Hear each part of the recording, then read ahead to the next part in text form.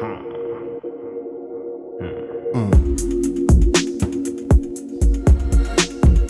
the black man outside. I'm the black man outside. I'm the black man outside. I'm the black man, black man.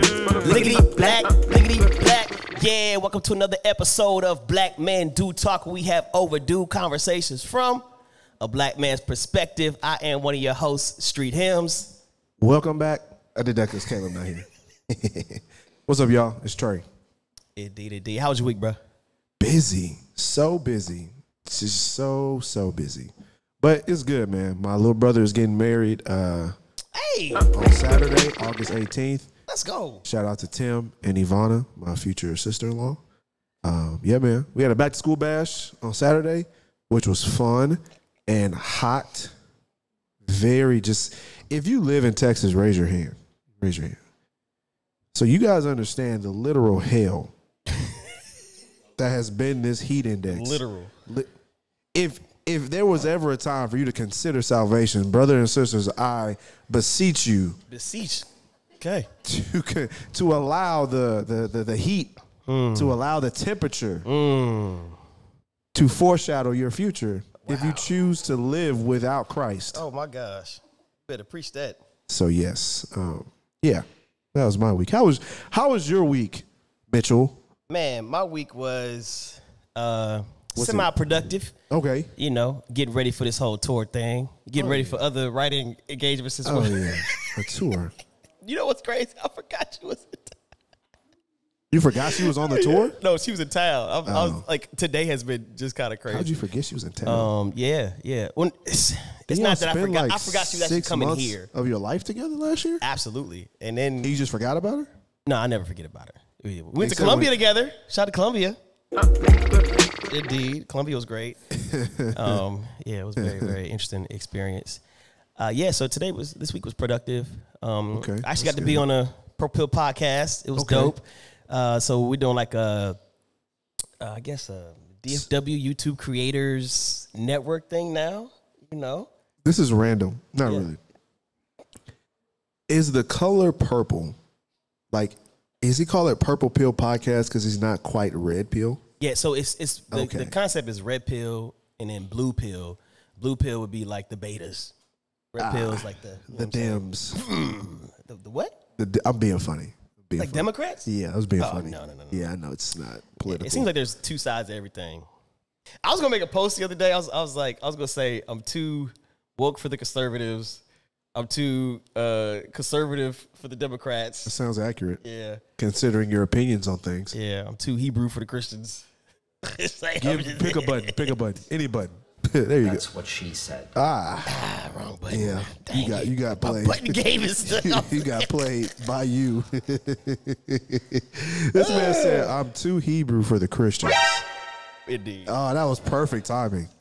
That was great timing. Okay, we're here. You know what it was when you signed up.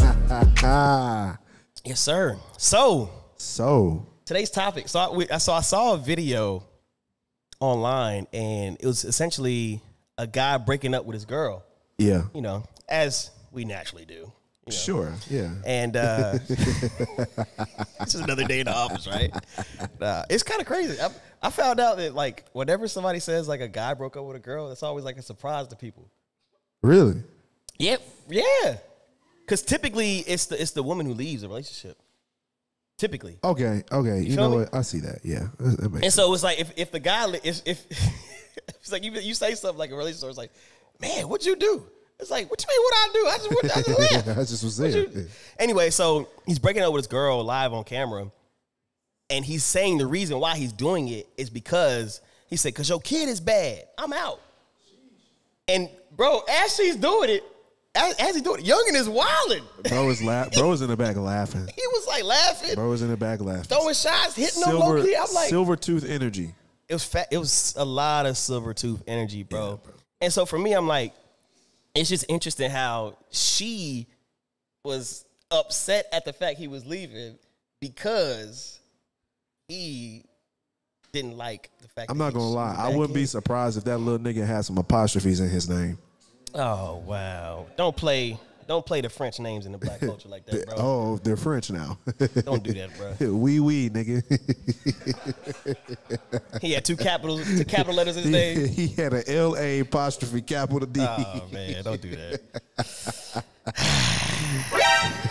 We getting canceled after this. Okay. Okay, well, Nah, it's been fun. For me, bro, honestly, I haven't dealt with too many. Like, I've only dated one single mother before. Or wait, what's the other term? People don't like single mother. It's, I forgot about that podcast. Yeah. What is it? What was the term they told us? Single parent. Yeah. No. No, bro. Well, it was a single parent. Dang. We're gonna have to ask her.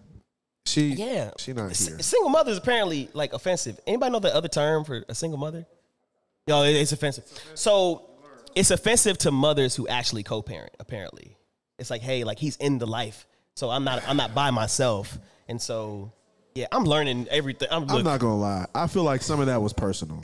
I feel like it was very personal. For sure, but also it's when you say single mother, it does kind of put a preconceived notion that the father is not in the life, essentially, for a lot of people's minds.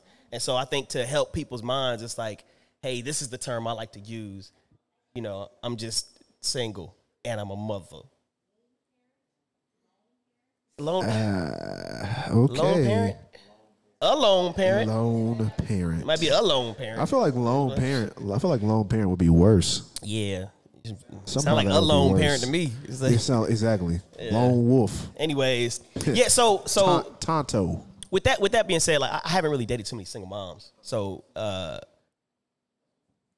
and the one time I did, I know the kid didn't like me, but it was because like not because one of the main factors was her dad was in her life. And as for a kid, it's like you want them to get back together, right? You know, and so like anybody that's coming in is a threat. She saw you as a threat. Yeah, it's That's a threat, fair. you know. And I'm a threatening person, you know, just because the gym. Sometimes She definitely saw you as a. She saw you as a threat. Yeah, you know, my voice. She perceived you to be a threat. Perceived.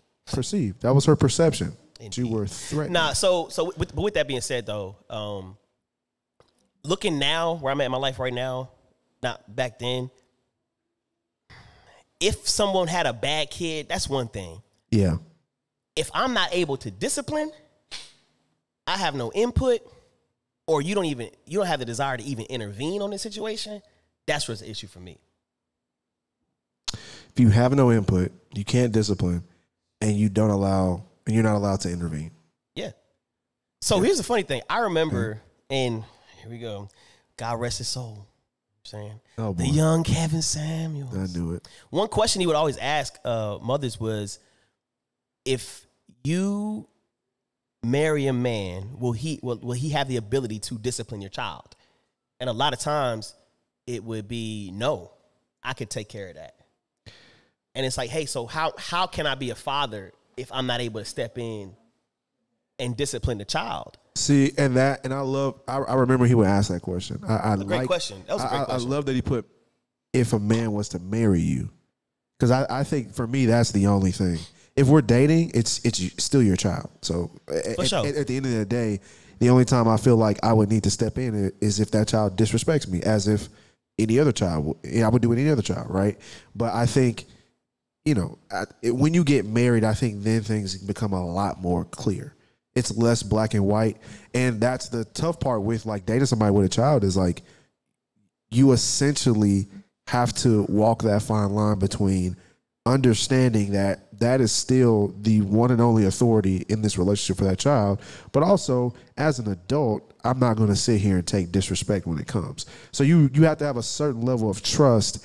And really, I think it'll tell you a lot about how the other person values you, how they allow you into that child's life. Indeed. One and only authority? And when we're dating, yeah. Man, I don't know, bro. In the relationship. So you obviously carry an assumed level of authority as an adult. Yeah. Outside of that, though, the authority you have with that child is still determined by that parent. Okay, so for example, because, bro, discipline is one of my favorite things to do with children. Yeah. Like, that was, like, I truly love discipline because fresh out of high school, if y'all don't know, I worked at a sports camp with kids, and It was a nonprofit organization, and we worked with the urban youth. That's the terminology in the handbook. Indeed, but I loved it, man. These are kids coming from Gary, Indiana, Chicago, Camden, New Jersey, Oak Cliff, Texas, New Orleans, right? Like, these are kids that you would expect to be on some type of spectrum or statistic, et cetera, et cetera, et cetera, but they're kids. And a lot of times they never had the ability or environment to just be kids. Like, when you're always in fight or flight mode because of where you're from or where you're stationed or where you're at or the school you're in, to have a place where it's like, hey, you're in the woods, you got a lake here, you got this. It's just a loving place, right? And so you're already breaking down those barriers off rip, spending time with them for like a week. But one of my favorite things to do was discipline. Because as much as I love them and had fun with them, you don't really get to grow until you do what nobody has done in their life consistently. Just call them out and hold them accountable. And do so from a place foundationally with I love you. Like, it's different when I'm disciplining you, I'm calling you out and telling you to do stuff, and I never actually showed you no love. And so when I'm actually foundationally placing it with, hey, have I not been there for you?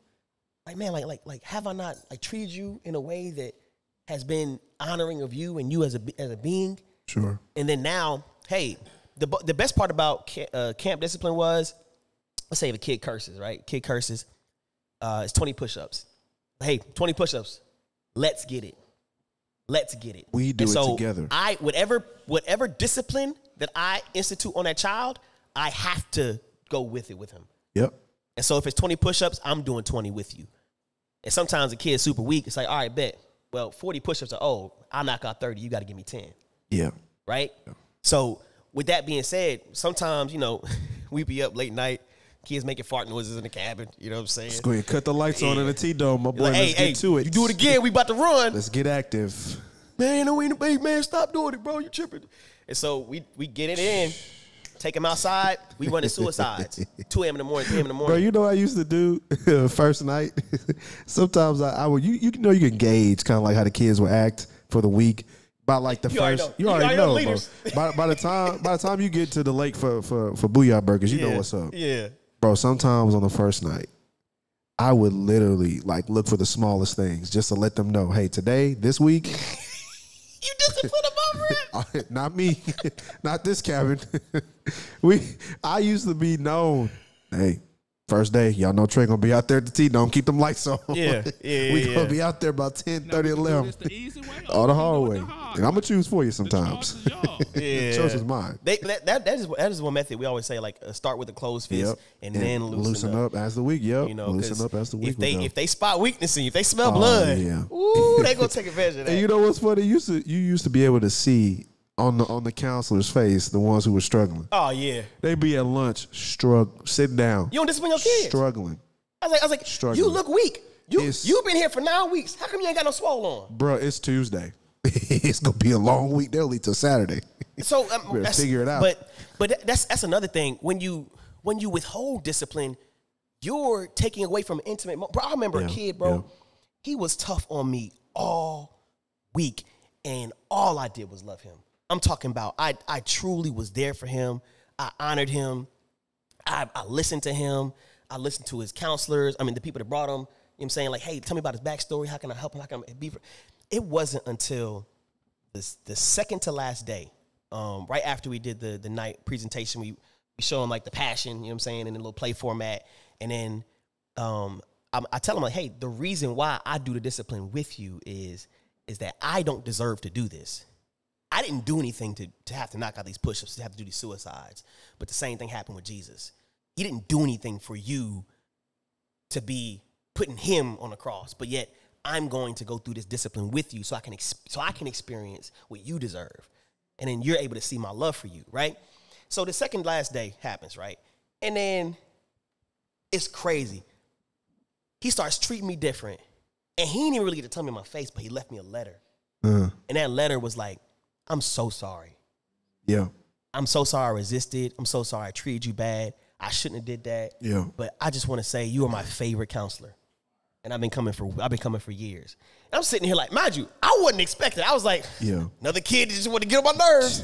But for him, it meant something to him that somebody cared enough to call him out. And so I say that to say, even though we might be dating, man, the honor I even feel when some of my friends, bro, like my friends' children, when I'm called in for discipline for that, because I'm like, oh, I'm ready to work. Yeah, like, there's kids. I'm at my church. You know what I'm saying? Like foster kids. You know, I brought them through. It's like the fact I can get calls. Be like, hey, they're tripping.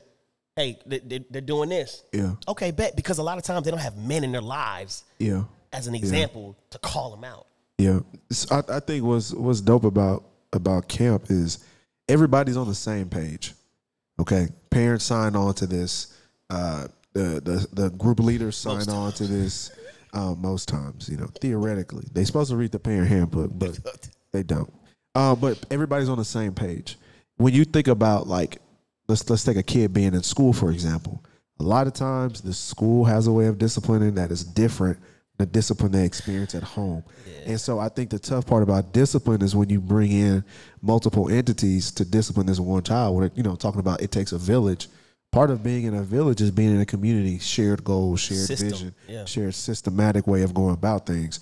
The tough part about that is if you and I aren't on the same, what do you mean? What? Same page, yeah. If you and I are on the same page, it doesn't matter what disrespect I experience with your child. If you're not going to give me the leeway to step in, it's not going to matter. So I think that, and that's kind of what I mean when I say, like, it really does matter. Like that parent's the gateway. And so I think that's another piece that maybe doesn't have to make it more difficult to date somebody with a child, but it is another thing to consider, because if me and you can't even establish that, right? And it's also, how am I going to present myself to this child in the first few meetings is very, very important. Like we just talked about, that first day at camp is so vital.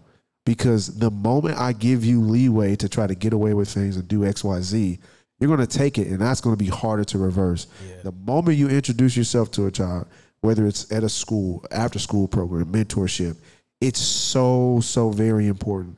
So very important how you establish that relationship. So I also think it's about not only what leeway they give you, but how are you introduced into this child's life? Is this, hey, baby, I got another boyfriend. Hey, sweetheart, I got another girlfriend. Yeah. Or, hey, I want you to come to dinner and meet Mitch with me. Hey, I want you to come to dinner and meet Trey with me. Okay, it matters. It matters how you're even introduced into the child's life. Indeed. Yeah, actually, bro, I'm looking back. I'm realizing I would actually enjoy doing discipline quick. Like, I'm not the person, hey, guys, if you do that one more time, we're going to go, hey, guys, come on. I'm like, no, let's go outside. Let's have a talk. You did it twice, bro. That's your grace. Next time it's it. You do it again. Hey, bro, let's get it. Because stop the class. Hey, come hold my class real quick. I'm about to go. What's so interesting? I love that, bro. I love that. You remember growing up and your parents would be like, I know you've done this before. I'm seeing that now as I work with kids. I'll literally just sit back and just watch. Yeah. And then the one time I call her to get mad, I'm like, bro, I watched you do this like 5 times. I've heard you say 10 cuss words in 6 minutes. Hey, yo. Camp started at noon. You said like 8 cuss words. It's 12:02. Let's figure it out. But it's interesting, man, because I also love how in those moments, practicing grace is so beautiful. Because even in the times where I am like strict, there's times when it's like, bro, I told you already. Yeah, you still did it. The guideline says not to do it. You still did it. You did it already yesterday, and you did it again. Yeah, and I'm like, you gotta.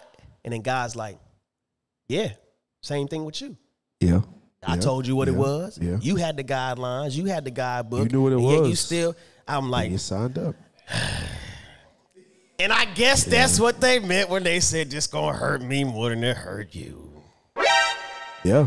Yeah. You feel me? Because you sitting there like you seeing yourself in them as you try to discipline them. It's like, man, how much grace would I have wanted if I'm going through this? And so but you know what's interesting? What I've also seen and I don't like is when people get lazy when they discipline. Like, and I think laziness. Like the arm get tired from whipping them? Or? No. Talking about like, it's like. No, we're not talking about the CPS version of discipline, Mitchell. CPS version. the version of discipline where you got called CPS. No. I think when people discipline out of anger, I think that's lazy. Facts. I think there's a certain restraint you have to show when you discipline a child. I think even working at camp and working in nonprofit, I've seen it where people, or even myself, have taken a lazy route and not managed how they feel. They react to a child instead of disciplining a child. Mm-hmm. And I think that's another vital piece that it's got to be talked about. How you react, or if you react to a child's action, then you cause a relationship that is built on fear. Yep. Because now they're more so scared of what you'll do if they get caught than learning the lesson that comes through discipline. Yeah.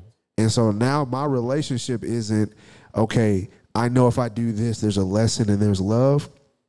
Now it turns into, hold on, wait. Where's Trey at before I do this? Mm-hmm. Look around the corner. Yeah, like where's he at? And then you learn ways to avoid getting caught. Right. Now become sneaky. You know? So now I'm looking to cover myself. Yeah. I'm looking to clothe myself now that I'm naked. You know what I'm saying? So like I think even that is just something that we've got to consider. Like disciplining a child should never be done from a reactionary standpoint. Yeah. I shouldn't be angry when I discipline. That's when you start seeing like remove locks in houses, no doors in houses, you know. And I understand like the method, but man, like people still do wrong in prison. And the dignity you know, behind they literally have every type of cell and system thing you can do to control somebody and over control. The aspect of control that I feel like is controlling myself in the midst of the environment. So I'm gonna control the environment, which is why a lot of times some parents do get bad raps on the fact that they have children just wild out. It's like, man, I really did everything I could to sustain the environment. And at the end of the day, this child, this person, this relative just decided to do their own way and do their own thing. Yeah. You know, it's one of the toughest things, especially working in the juvenile detention system, hearing somebody have to go through a tragic accident or somebody actually is killed or somebody goes to jail. And then you watch the news and it's like, man, nobody was there to tell them to do right. Nobody actually invested. It's like, nah, they was there. It's just they wanted to get their own way. Yeah. And so for me, if you saw somebody who was a single mom, or whatever the term is, I'm sorry.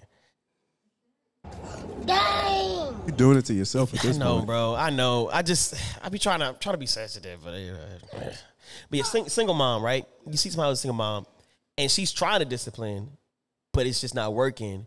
Is that still a situation where you're going to avoid because the kid is bad? Would I avoid it? If I was single, I don't know that I would avoid it because in my line of work, working with kids so heavily, I understand I think I understand it even more now, God's design for a house. Because there's no freaking way that the Lord would sit here and intentionally say man and woman to raise, in a house. And for us to expect a single parent, whether it be a single mom or whatever, to be able to raise a child effectively. So I wouldn't shy away from it just because she is having a tough time. Matter of fact, I almost expect it, not because I think less of her, but because I'm like, you're operating out. You're not in outside the design. of your role. You're playing two roles. Yeah, you're coach and point guard. Yeah, and you obviously need help. Yeah, you need help. Same with single fathers. They need help. You know what I'm saying? So you missed that episode. So okay, I guess yeah. But would you date a single mom? If I was single, I wouldn't rule that out. I'd be open to it. Yeah. Okay. Yeah, I'd be open to it.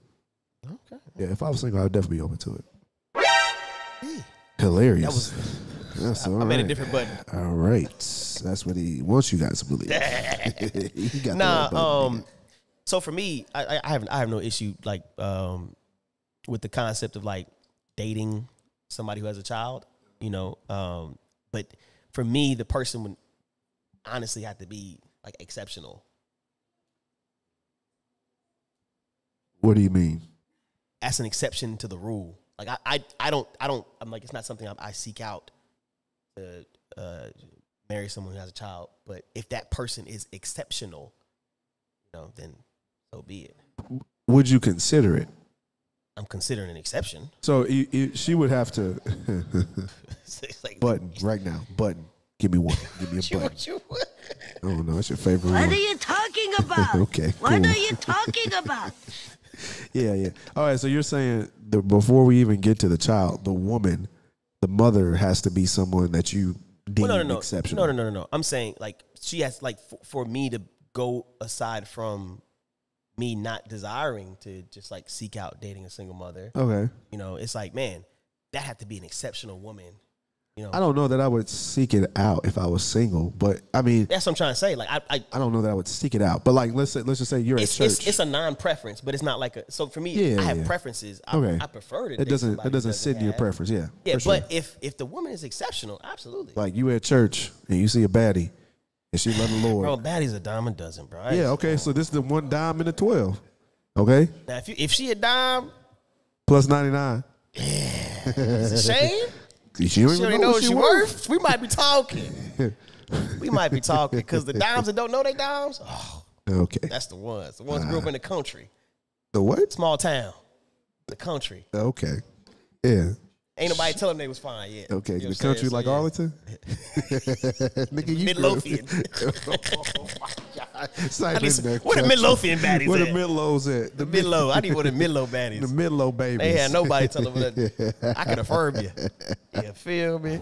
Yeah. Nah, yeah, but it's like I said, it's a lot of exceptional women out there, but I'm just like, it's just for me, I have preferences. Like same way I prefer to date a black woman. Yeah, right? for sure. You know what I'm saying? But if it's an exceptional Indian woman, like, Yeah. who knows? For sure. Who knows? Definitely.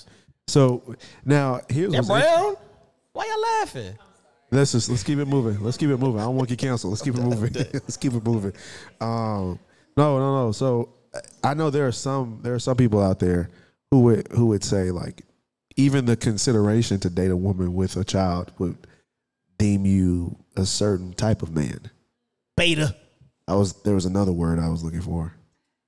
I'm not gonna say it. Is that what it be? No. Oh. Starts with a C. Okay. Yeah, I'm not gonna say it.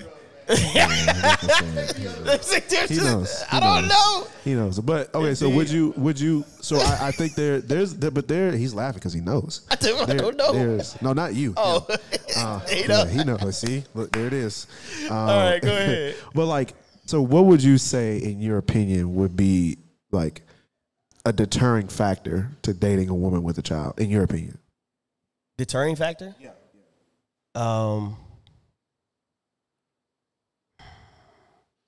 So here's the thing. We talked about it recently in our episode. Not recently, but we talked about it in an episode. It's one thing to be called to marriage. I think that people may withhold or not think about the fact that it's a calling to be a stepfather. Really? Yes, it's a calling. Okay. Yeah, like people can be called to be a step in the same way the calling for adoption. Right? Like you're literally taking in a child that's not your own. And like some people aren't mentally prepared for the toll that takes and the mental fortitude you have to have in order to take in somebody else's child that is like, so for example, a lot of people that even go through adoption, they'll tend to adopt babies first. Why? Because it's less of an actual struggle because they haven't experienced life. That makes the ones sense. who've gone through the that makes process. sense. Like not everybody's called to that, bro. You know what I'm saying? And so to think that, hey, I'm going to immediately be grafted into this person's life and then this child's life, and it's not going to be any type of friction or something like that. Sure. More often, not like it's as much as you may love that person, the extra that comes with it, everyone's not called for that. I think that's a calling, right? And so for the ones who are stepfathers, I think they need to get and receive more honor. You know, they need to be admonished for the fact that they are being stepfathers, especially the ones who are doing a great job, right? I don't know if I have that calling, right? And it has been revealed to me. You know, I know that I'm great with kids, You know, so especially when it came to Umar.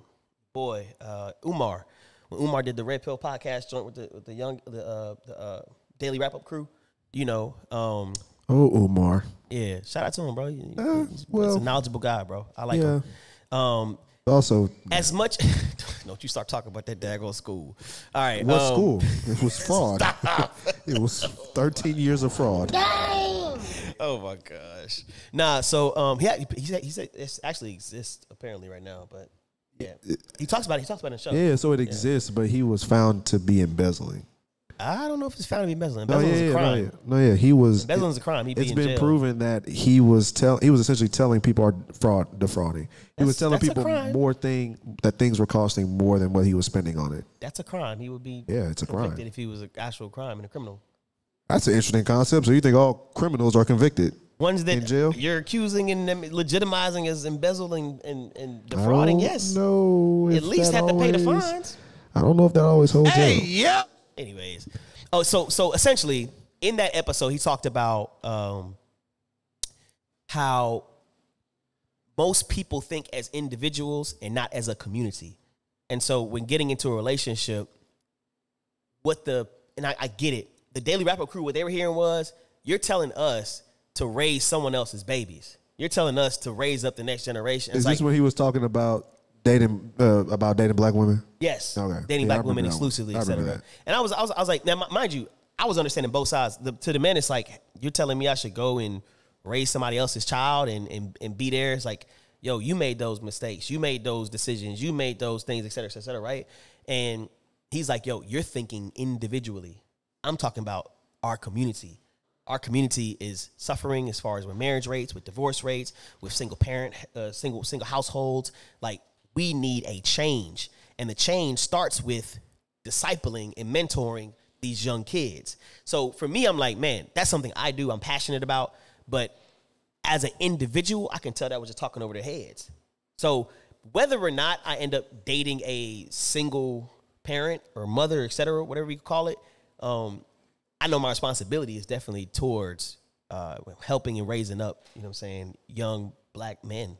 Yeah, that's something that he's always been real big on, which I do appreciate. You appreciate something about Umar? Okay. I'm not like black and white. You know this. Digger. I'm not. Except about Candace Owens. She can completely go. Oh, my gosh, bro. Quit hating on Candace, bro. I know it's your bestie. My bad. She got a cute forehead. That's it. Dang. Yo, she got a cute forehead. She got married though, so I ain't got no shot. She did get married. No, but I've always appreciated that about Umar. He's always had a communal sense in mind when it comes to like African Americans and all that kind of stuff. So I do appreciate that, but I think that you don't like Pan-Africanism. Yeah. No, I'm for it. So what about it's Umar. Aside from the school, bro? Aside from the school, aside from him being a fraud, yeah, it's cool. He has good. He's a very intelligent young man. I don't deny that. Say less. I've never denied that. He just is a fraud. I'm trying to get Umar on the show one day, man. Shout out to Umar. Come on. Please don't leave me. Don't leave me one day. Yeah, cool. Okay. We can save up and spend that 5 G's and get him on the show one day, bro. I'm not paying him. I'm sorry. Bro, that's a great look. I'm not paying Umar a lick. I'm not paying him nothing. You ain't gonna pitch in the fund? The Umar fund? Not to fund Umar, no. I'll pitch. If he show me a working school, then I'll pitch in. Say less. Yeah, Say less. First. I'm gonna hold you to that. Yeah, no. If we show the school, you better. If he show me a functioning school, you know what's crazy? Tim live up the street from the school. Oh, he actually. Okay, yeah. So you know it exists. I never said it didn't. It's just beat up and run down, bro, for the amount of money he's raised. It's a school. He's rebuilding. Anyways, yeah, we'll get into it later. For sure.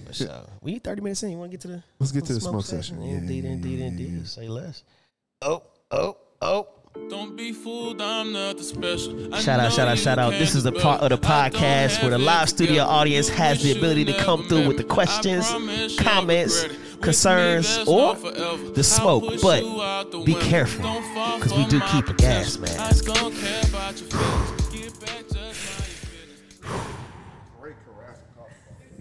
So anybody from the live studio audience, if you want to chime in on any of the topics we talked about, please come to the seat. Bet you should have won this coffee. It's fire. It smells amazing. Fire, bro. This coffee's going crazy. Do they got mugs? You got a cup back there. I don't know, bro. Okay. Who has the cups? Go ahead, you wanna pull up the mic for her a little bit. Oh, she good to go. You good? I'm good, I think. Yep. Can y'all hear? Can y'all hear me? Maybe pull up that too. Yeah, That there too? we go. Indeed. Talk to us. All right, so let's talk about step parents. Yes. I'm a step parent. Indeed. Shout out. Wait. Shout out to the step parents. But is what you guys have to understand. So you were talking about the kid that was out of control, right? Mm-hmm. So you've got mom who brought a man into the house. Yeah. You've got dad on this side. Kid goes to dad's house and is like, oh, mom's got a new boyfriend. His name is Mitch, da-da-da-da-da. Dad starts asking that kid a lot of questions. Is Mitch disciplining you? Is Mitch yelling at you? And so you've got to realize that kid is torn because that kid is loyal to his dad. Original father. He doesn't want to hurt his dad. He doesn't want to hurt his dad's feelings. And so he is going to be resistant because he's like, you're not my dad. Yeah. You can't discipline me. Because I've heard it from my own stepdaughter. You're not my mom. You're right. I'm not your mom. I'm another parent who is here to love you and to show you the right way of life. So in those sometimes situations, it's not necessarily that the kid is, the kid doesn't know what natural. to do. Yeah. He wants to protect dad, but then I got to be loyal to mom, so I have to accept this new person. He's a kid. Is a kid dealing with adult problems. Yeah. Exactly. Yeah. Literally. That's Literally. crazy. Wow. Literally. Yeah. That is true because is what happens is and I'm going to say the word, single moms are bad about this. They start putting the adult problems on the child. kid. So it's what does she look like? Is she skinny? Do you think she's pretty? Or it's all these things. Yeah. What do her and dad do? Yeah. And so sometimes that kid is just in a no-win situation. Yeah. And it's really, I thank you for pointing that out because it's a really tough thing to see. Even like I have friends who've gone through divorce, dated, remarried. I have kids even who come to the programs I'm a part of, and they're like, I'm like, hey, such and such is here. Your mom's here to pick you up. That's Betty. She's not my mom. Okay. See how that's going at home. So I think it's also it's very, very, very crucial. Like that adults act like adults. Yeah. Like even that, the whole, well, what does she look like? Or is he yelling at you? It's like, man, like as another adult, I should you would hope that you would be able to recognize that the issues that I had with your mother don't spill over to you. Yeah. And I think that's the really, really unfortunate part about the discipline aspect that, like she's pointing out, that we, maybe haven't even touched on, is that sometimes a kid is just acting out or reacting out of an adult kind of almost projecting onto them where they are emotionally because they feel some type of way about another man or woman, kind of coming into that parental space. That is absolutely what it is because especially in a situation where the parents can't co-parent. And so it's kind of like, who's the biggest snitch in the house? It's the kid. And the parent knows that. And so the parent is drawing all that information from the kid. Yeah, yeah. And then what happens is we want to talk to that kid like an adult. And one time someone told us, we were like, we're having a hard time communicating with her. And they looked right at us and said, it's because you're an adult. You have to come down to their level. You have to bring your brain to a 13-year-old brain and communicate with them on their level. So in those moments, and not to like, if I'm going too deep or if you can't share, when it comes to the discipline aspect, is that something where it gets defaulted to the original father, or there's some type of way to find a middle ground? You kind of find a middle ground. You can't go in the door automatically going, I'm going to discipline this child. Facts. So you kind of have to let that child get attached to you. You know, you have to let them come to you sometimes. You kind of have to sit back and go, okay, I'm going to wait for this child to realize I'm here and that I love them and that I want to see them do the right thing. And a lot of times, if it was something really that I didn't feel like I could handle, I'd be like, okay, I'm going to talk to Dad. Dad and I will get back with you. You know, and so you kind of, or, you know, if it was something that I felt like he needed to hear directly from her, I would be, hey, thanks for sharing that with me. But now when Dad gets home, I'm going to give you about 30 minutes from the time he gets home to tell him, or I'm going to have to tell him. Good. And then, like, when it comes to things for girls, of course, it's different. So she would come to me and be like, hey, I want to learn to shave my legs, or, you know, the feminine things that we have to do. And so I got where I would be like, okay, you need to take that to Mom. If Mom hasn't talked to you or told you in 30 days or 2 weeks or 2 visits or however old she was to be able to count the time, you come back to me. Because you have to walk that fine line. Man, that's fire. That's wisdom. Fire, bro. Yeah, wow. Walk a fine line there. Because you're a parent. I'm her parent, but I'm not her mom. And by doing so, you're actually honoring her mother in that as Right. well. Yeah. You have to, you know, there's too many, I'm going to kind of bash on the ladies here, so y'all get ready. There's too many ladies who do one of two things. They date a single dad, and they don't realize that single dad is a package deal. That package deal is the child, but it is also the biological mom. It's a package deal because you are going to deal with that biological mom for the rest of that child's life. Yep. You've got graduations, you've got weddings, you've got birthdays, you've got grandkids. Yeah. The biological mom is part of the package. So it's a package deal. And I don't care if that dad tells you, oh, you'll never have to deal with her. Yes, you will. Yeah. That's You're going to facts. go to like a football game. You're You going to can't go to avoid a it. soccer game. It's going to happen. Yeah. School, plays, parties. It's a package deal. Then you've got the woman who goes, oh my gosh, that's my new mini me. I'm going to step in and be a mom. No, you're not. She has a mom. You're not her mom. I've never referred to myself as my stepdaughter's mom. I'm her parent. She has a dad. She has a mom. Now, she is an adult now, and the mom and her have a very failed relationship. There is no communication. I am now mom. Wow. You're the one that raised me. And that's a title that she put on her. She gave put to that you. title Wow. on me. But that was not my title to give myself. She cooking, bro. So This has been another episode of Black Men Do Talk. You know what I'm saying? We're going to go ahead and wrap it up, buddy. Nah, man, it's so interesting too because we talk about the whole aspect of co-parenting, and obviously I don't have any children, but it always hurts me, like when I hear parents speak ill of the mother or father in front of the kid, and it's like, yo, like they're always listening, they're always paying attention, and they're gonna suck that in and allow that to get in their minds and their hearts and their spirits.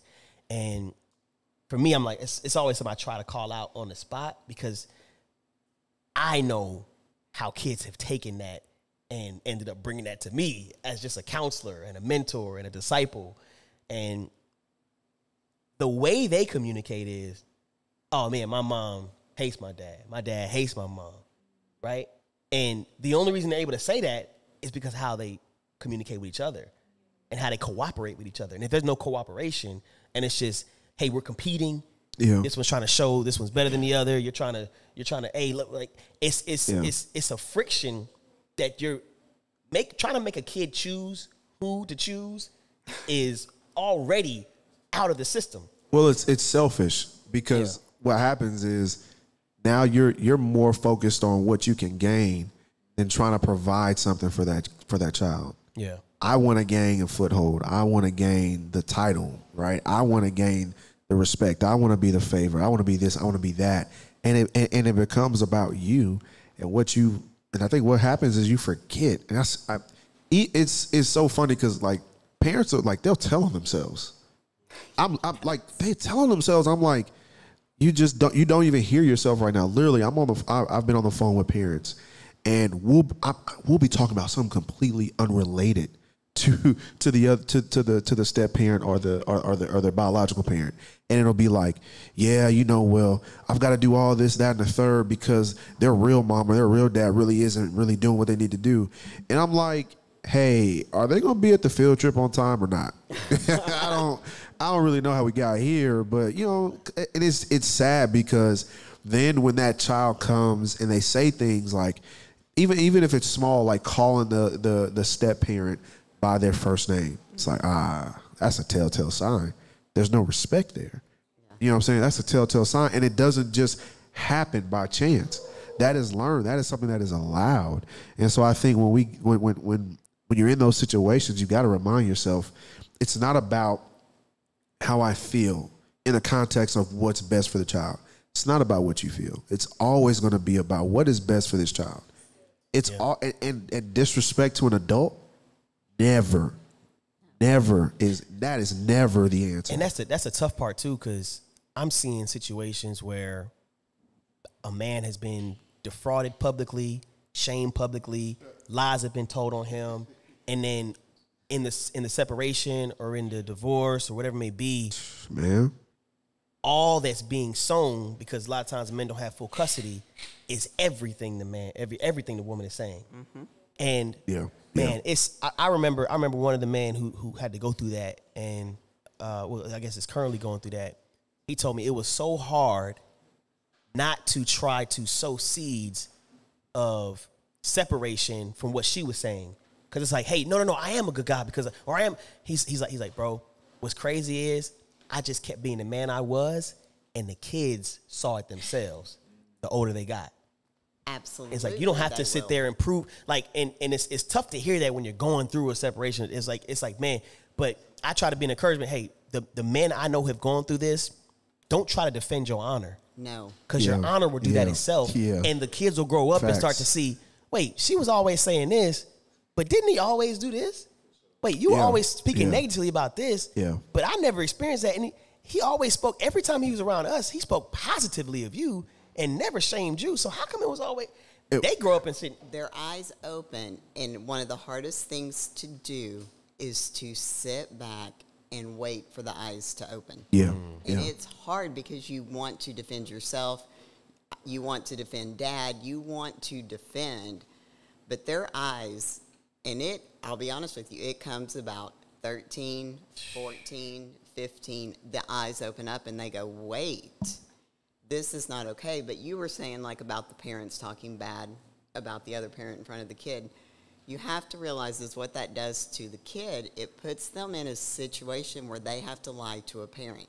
Wow, yeah. Okay, you've got mom, and I keep kind of getting on the moms here, but there's a lot of moms out there who've used their kids as a weapon against dads. It happens. So you've got mom over here bad-mouthing dad. So then the child comes home, is acting different. Dad's like, hey, what's wrong? What's wrong? What did mom do? What did mom say? The child doesn't want to hurt dad's feelings and tell dad what mom said. So then the child has to lie to protect dad. Like dad. That's a compromising position. And so then it turns out you've got this child who's lying at both houses to try to protect two parents because they're loyal to their parents. And so it just creates chaos. Yeah.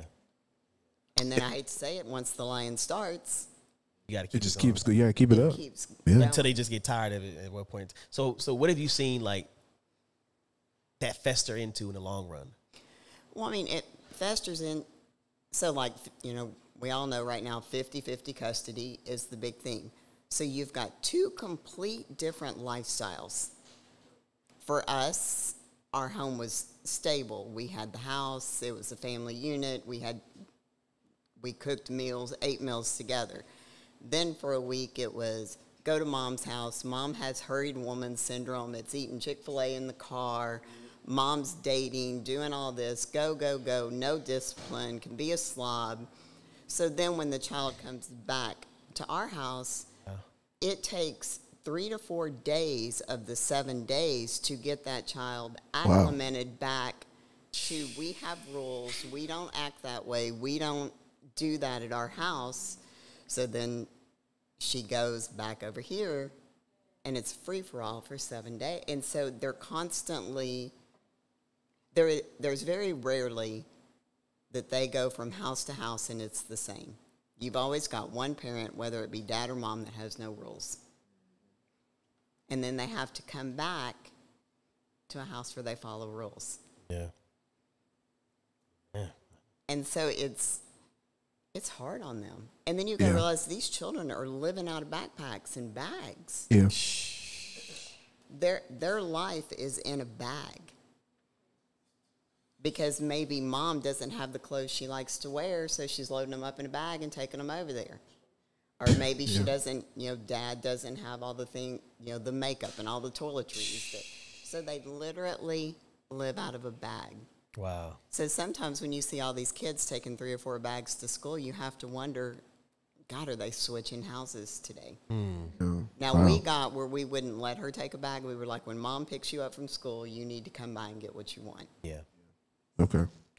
But they learn to live out of a bag. They learn to be mobile at all times. Indeed. So what would be an encouragement to the co-parents out there for yourself? No matter how you feel about the other parent, you don't talk bad about the other parent in front of your kid. And we had to go back to court, and one of the classes or whatever, the lady was like, the parents need to remember y'all liked each other well enough at one time to lay down next to each other and create this kid. So y'all need to act like you like each other. Even if you don't, you got to act like you like each other for the kid. Yeah, there you go. That's good. Yeah. Let's give her a hand. She been cooking this whole She time. came with it, man. It's what it is. She came with getting it. up? You have to act Oh, I like thought you was like getting up. I was like, okay, come cook. Just a second. We ready for the second course. Thank you so much. Thank you so much. Absolutely. Absolutely. One thing that you were talking about, Mitch, that I think I want to go back to and touch on is I guess the desire. Yeah, come on. It's camera lights. Come on down. But that like innate desire to defend yourself is something that I think especially when like it's a like a bold-faced lie, like it's just literally not the truth. You're forced to play the long game. It's such a hard thing to fight. And I mean, even like we've sat in conversations where we've listened to somebody lie on somebody else that we know. That's facts. And it's like, and even as we challenge this person who's lying, it's like, man, you don't even hear yourself right now. But that person will just go on trying to create this false reality. And I'll never forget, I remember just looking at a friend, being on the phone at 2 a.m. with a friend who's literally looking at this point, ex-wife, just tearing him up on IG. And I'm like, dog, the last thing you want to do is create a back and forth. Don't do that. Because here's really what it comes down to. I think when you give in to that desire, I think on some level you're telling God that I can defend myself better than you can. And I think the tough part is the timing that God chooses to bring about the truth and the timing we desire for the truth to be revealed rarely ever match up. And so God's like, wait. And you're like, all right, God, it's been 6 months. Go strike him down. Nah. All right, God, I came out the pit. I'm serving in the house. Oh, here comes a sexual assault allegation. Now you got to go to jail. You know what I'm saying? Oh, all right, God, I'm in the jail. How long I'm gonna be here? I'm telling dreams. I'm doing all these things. Before you look up, it's 13 years before I get to the promise that you gave me. Wow. How long do I have to wait? So I think that desire will take away what God is trying to prepare you for. And really the truth coming out with Joseph's story, the truth, I don't know if the truth ever really got revealed, but it was so minuscule by the time he got to where the Lord was trying to get him. Sometimes your name is not what the Lord is trying to fortify. It's his kingdom. And sometimes you got to get drugged through the mud for him to build that stone upon your name. So really it comes down to, bro, like, is it your name that you want to lift up? Is it your name that you want to live forever? Is it your name? Is it your good name that you want to preserve? Or is it like the kingdom? Is it the plan? Is the purpose that the Lord has bestowed upon you? And if this person is dragging you...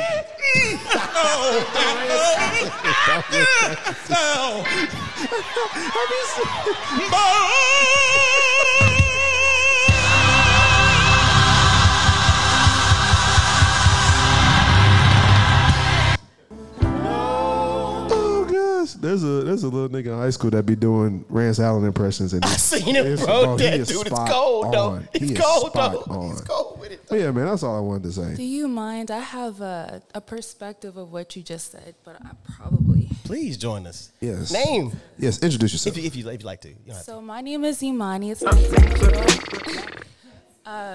So back to what you were talking about when you said how long. My experience with God, and you can even go in your Bible and look at this, before you ask, you are heard. Before you seek, it is already found, and it is already done. So when you were talking about how long, well, the first thing I'll ask you was that person standing in conviction despite what was going outside of themselves? Something I always tell myself are conditions but God. Because that's the period. There is no, oh, well, the condition is more than God. No, there's nowhere on this land and this reality and this realm and this world where you can step that God isn't. Indeed. So knowing he has control. Yeah, knowing he has control. And then the other thing, the Thanksgiving. If you are grateful every day for the little things you have, God will flow that abundance in. It's not limited on just what you like to have right now that hasn't showed up. For inside of you is God. The I am is inside of you. Your conviction. If I decided one day I wanted to be wealthy, every day I would say inside of myself, I am wealthy. Until it shows up, and I would give thanksgiving when it came and before it came. So that's, to answer you that question, that conviction matters no matter what you see outside of yourself. I've had situations to where all perceivable hell broke loose in the past, and I had to stand firm in that conviction. So I feel like even when it comes to parents, we're talking about identities. We're talking about a mother. We're talking a father. We're talking a child. Well, who did that father say he was before he got into that relationship and laid down with his perceivable wife in that moment? Who was that wife before she laid down with that husband? And that, were they happy with who they were before they got into that moment? Or were they seeking fulfillment in that relationship and they forgot about who they were? They forgot about God. That's something you got to ask yourself at the end of the day. And even when you bear a child, when a mother bears a child, she's different than the woman she was when she had no children.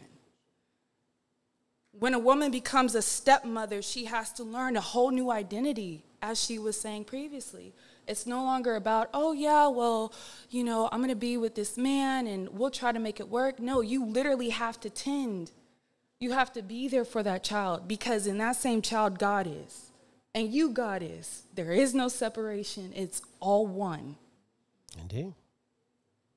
So Have you like had to do with a co-parent situation? No, so I've never had to do. I grew up in a family. My mom had married at least 3 times. So I grew up and I had a father that just went through a lot of stuff. He didn't know who he was. He had a lot of pain, and he was figuring out his life. I had a mother that raised 2 children by herself. I'm not even say struggle, because she did it flawlessly. She never showed her struggle. She never showed she had less than.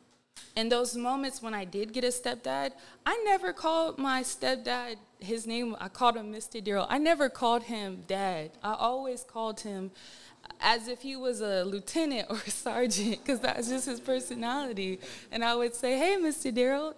But there were things that Mr. Darrell gave me that my dad at that time could not give me. There was things that Jesse, my mom's other husband, gave me that Mr. Darrell couldn't give and my dad couldn't give. So it's like nothing separates God the giver and God the gift. When a woman who's a wife asks for a husband and she has a child, God gives that woman a husband that will be able to. But the biggest thing is standing in conviction no matter what happens. Because one day, that relationship could go bad. But as soon as you believe it's over, it is over. It is done. Hey, so first of all, I can always get a gauge of millennials or people who've started to do work or even like have done work on daddy trauma, mommy trauma, things like that, because the way that they speak of them. And I just want to say, the way that you honor all of your stepfathers and the way that you honor even your father, that's shout to that. Nah, for real, because, I think the toughest part for children is around that 13-year-old age when they start to realize my hero bleeds. Like this is, you're human. I thought you were never wrong. I thought you would never let me down. I thought you could never fail. Mm-hmm. And then you realize, oh, wait, you've been failing this entire time. You have to reconcile that in your mind of this person you put on a pedestal and built up. And then you start to see even more flaws. And it's even tougher when things were hidden.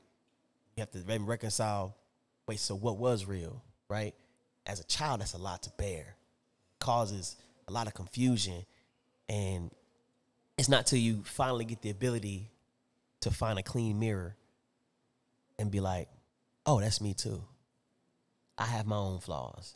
Mm-hmm. They were figuring out what they could with what they had. Yep.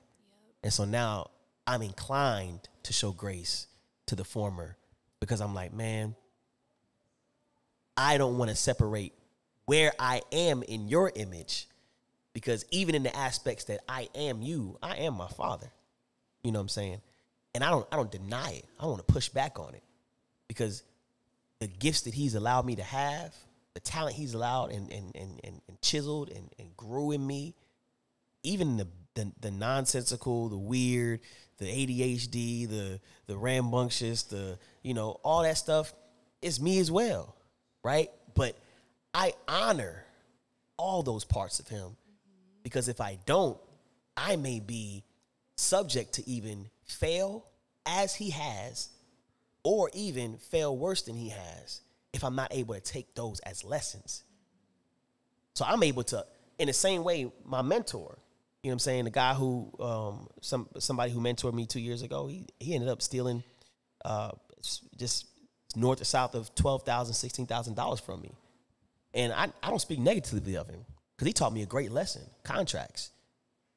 I was like, man, he was a great mentor.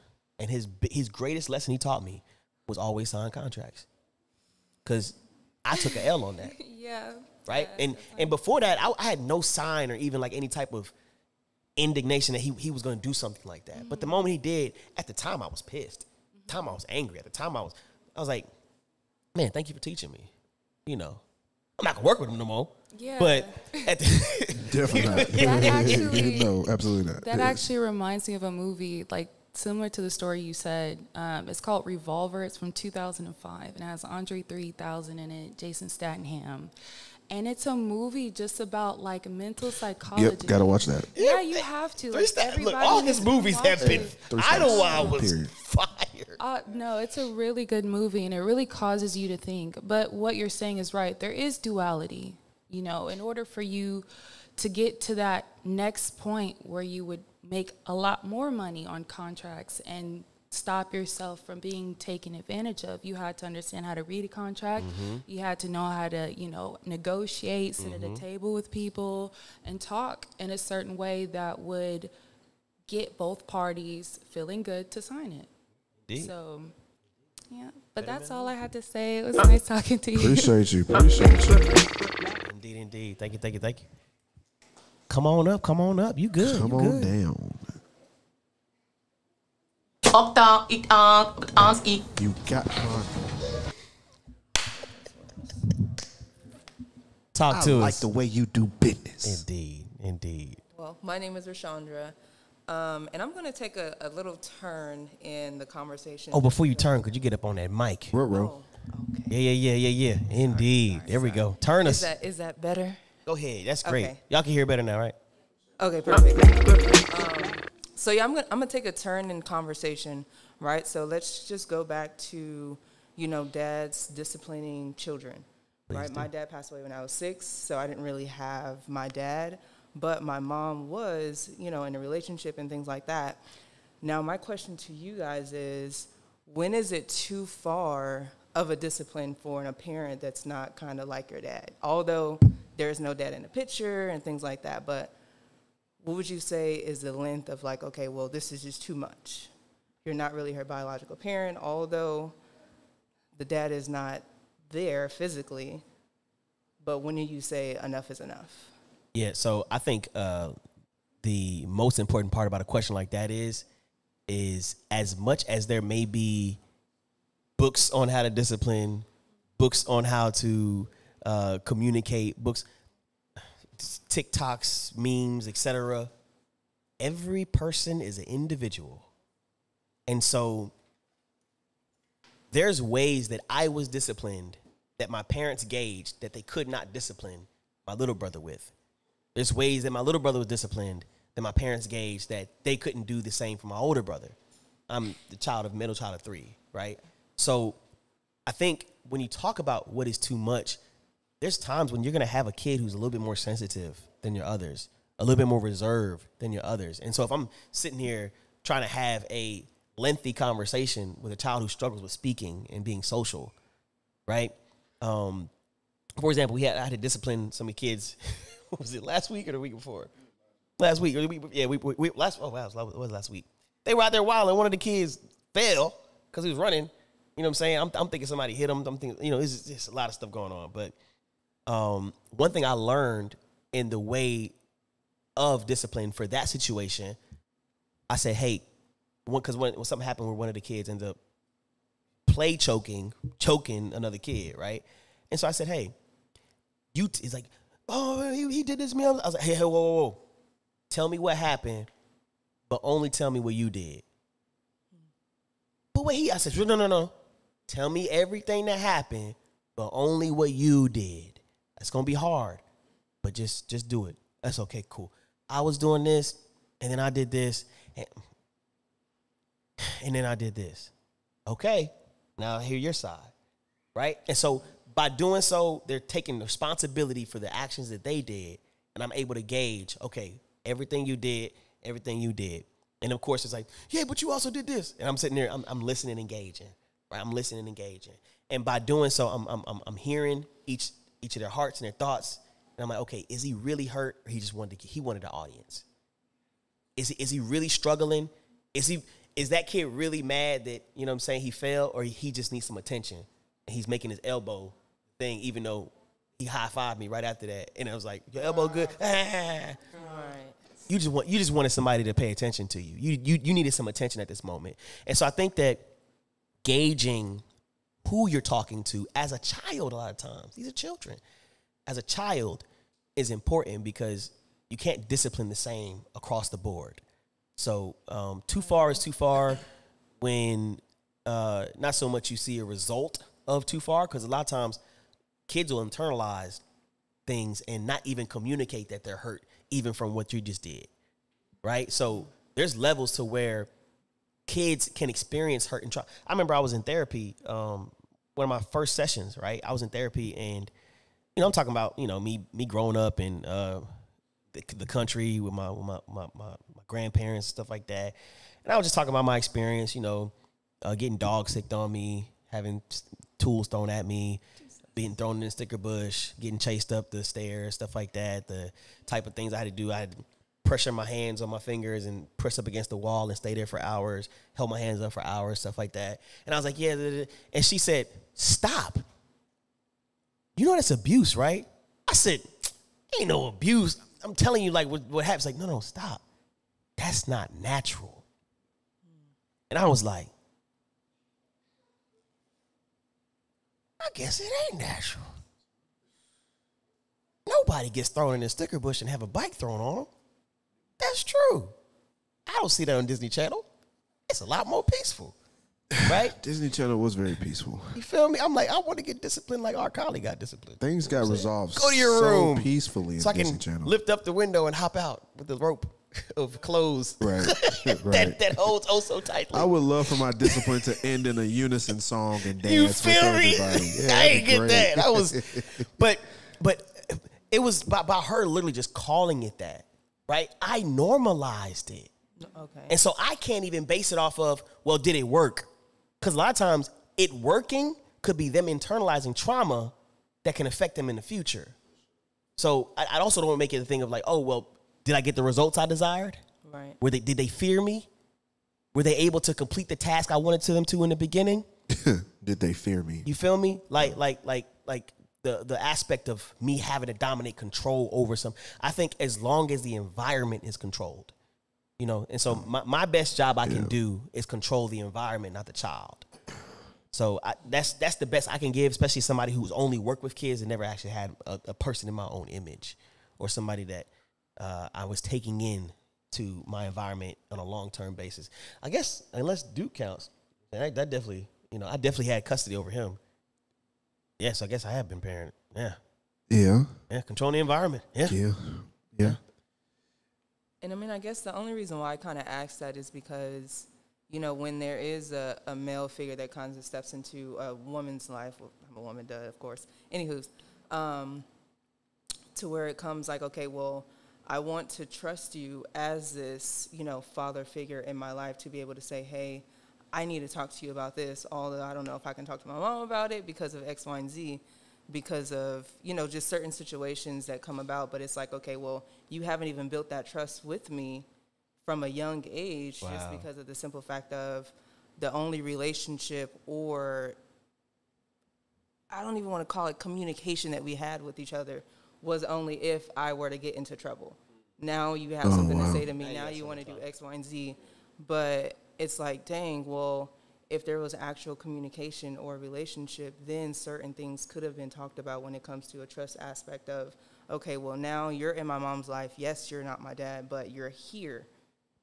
Be here and be present. Because although, even when it goes back to, oh, I wouldn't want to date a single mom, or I'm not going to go through that, date a single mom, but sometimes when parents do have children and they don't have a male figure in their life, it's like, okay, well, who do we turn to, or who can we turn to for certain situations if, quote unquote, we don't trust our mothers enough to say, hey, like she even said, hey, I need you to help me with X, Y, and Z. Sometimes we're like, because we know they're our biological parents, we're like, dang, I don't think I want to tell them that, but I'm going to tell this other adult. Yeah. And that's the thing about discipline is like, it's corrective, but it's also a means to preserve an existing relationship. So what you're talking about is like the basis of your relationship is only correction. Right. And that's not a real relationship. Even when you consider how the Lord dealt with us and continues to deal with us, disciplining us is a means to correct behavior, but to also preserve our relationship with him. Because he's like, hey, if you do these things, you can't be in relationship with me. That's the love part, because to get you back in good standing with me, we have to go through certain things.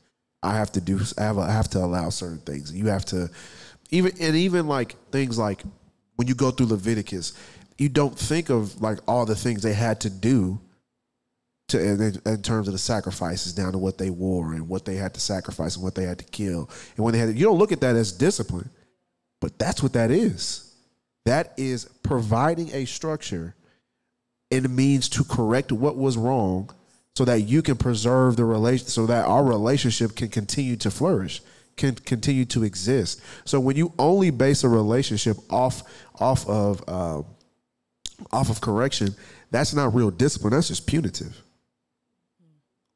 And so what real change do you get? You get performative behavior, right? I'm going to do this because I know if I don't, I'm going to get in trouble. I'd rather not get yelled at. Right. What do you get? You get a relationship a pseudo relationship based out of fear.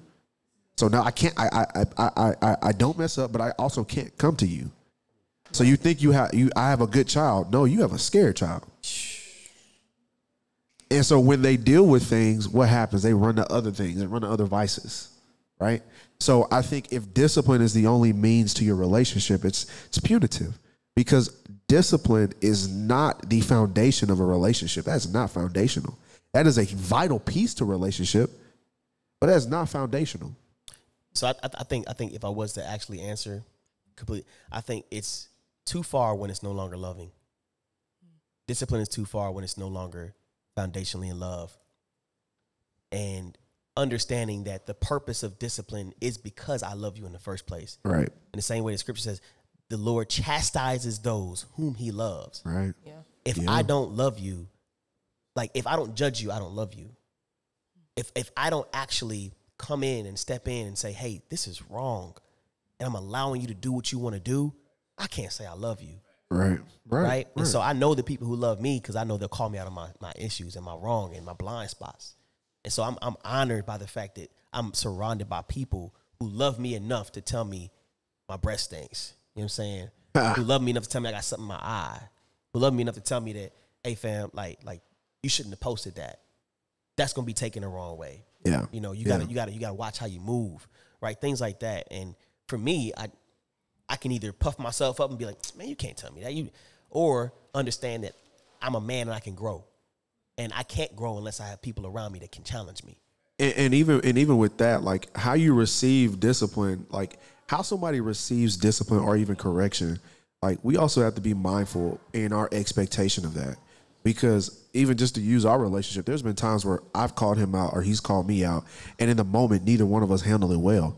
But we come back and we're able to see it. So like the thing about it is I've seen people like call somebody out, and the reaction of that person that they're calling out is not good. And so at that moment, they're like, I'm done. This person can't handle it. You're not trying to be held accountable, yada, yada, yada. They run the gambit and they just throw that person away. Sometimes we have to realize that in correction, it takes time. When you correct somebody, do not correct them with the expectation that there's going to be an instantaneous change. That's not graceful. That's not loving either. Because the tough part is that a lot of times what we're wanting to do is to change their thoughts. Right. And that's not going to work. That's not going to work. Yeah. Exactly. It's never going to. Because here's the thing. I can think something and never operate in the way that I think. Yeah. People should be free to think whatever they can. Because that's just your thoughts. Your mind processes things. What do you act on? You know what I'm saying? It's what are you doing? Yeah. Yeah. Because, hey, the way that you thought affected how you act, and how you acted affected this environment. Yeah. Were you cool with that? I know nothing's wrong with how you thought, but do you realize how this caused a chain reaction that was negative for everyone here? Right. Or negative for this system? It wasn't a net positive for what we're trying to create in this workspace. Have your free thoughts, but don't then go and place your thoughts and actions on other people. Because at the end of the day, I think that the tough part is when especially in discipline with kids, using Duke as a situation. He's a youngin' I met in the juvenile detention center system at 16, 17 years old. And it got to the point where literally, you know, after meeting him inside, discipling him, mentoring him on the outside, to where, you know, I got so close to him that one day his parents dropped him off at my house and leave him there. You know, and next thing you know, 2 days later, they're signing over the rights, legal rights as me as his guardian. You know, and so I'm literally his parent by the government standards, right?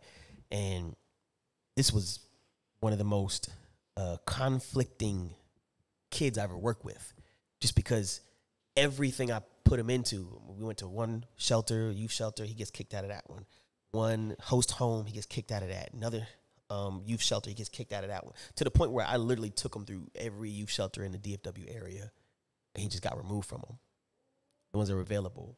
He ended up having to go to another place up north that was like hours away. He gets kicked out of that one, ends up back out. And so I remember it was this one time when we were at a certain place I was dropping him off at, and he just wouldn't go in. So I'm not going in there. Like, they were in there worshiping, praying and stuff. Nah, forget that. I was like, you like, take me somewhere else. I was like, bro, I don't know where else to go. He's like, your street hymns, you'll figure it out. I said, oh. Okay. Think it's sweet. So at that point, you know, Discipline Mitch kicked in. Yes, and one thing about Discipline Mitch, I will never lose a patience battle to a child. I stand on that. So I sat there, and for me, it was either I drop you back off in Dallas, or you about to get back into that gang activity, or you can find your way back yourself. But I'm not taking you back to Dallas. You staying right here. That was it. That's the only options he had. Either go in there, or we gonna sit and wait, and you can find it. You can find me. When you at least take me back to where I was, so I can. You know what I'm saying, I can at least have something. I was like, no, That's the problem. That's the problem. You gonna get right back into the stuff you was already into. Yeah. And so after he literally takes the papers, my guardian papers, rips them up, throws them over the side. After he does that, yelling at me, threatening me, right to the where the center's like, hey, so is he coming in? Like this, we can't have this outside. It's getting the guys in there are getting tense. I said, we good. I literally had to take him across the street. I sat outside till 2:30 a.m. in the morning and just sat on the curb. Just sat there. Sat there. After 2 hours or so, he stops yelling.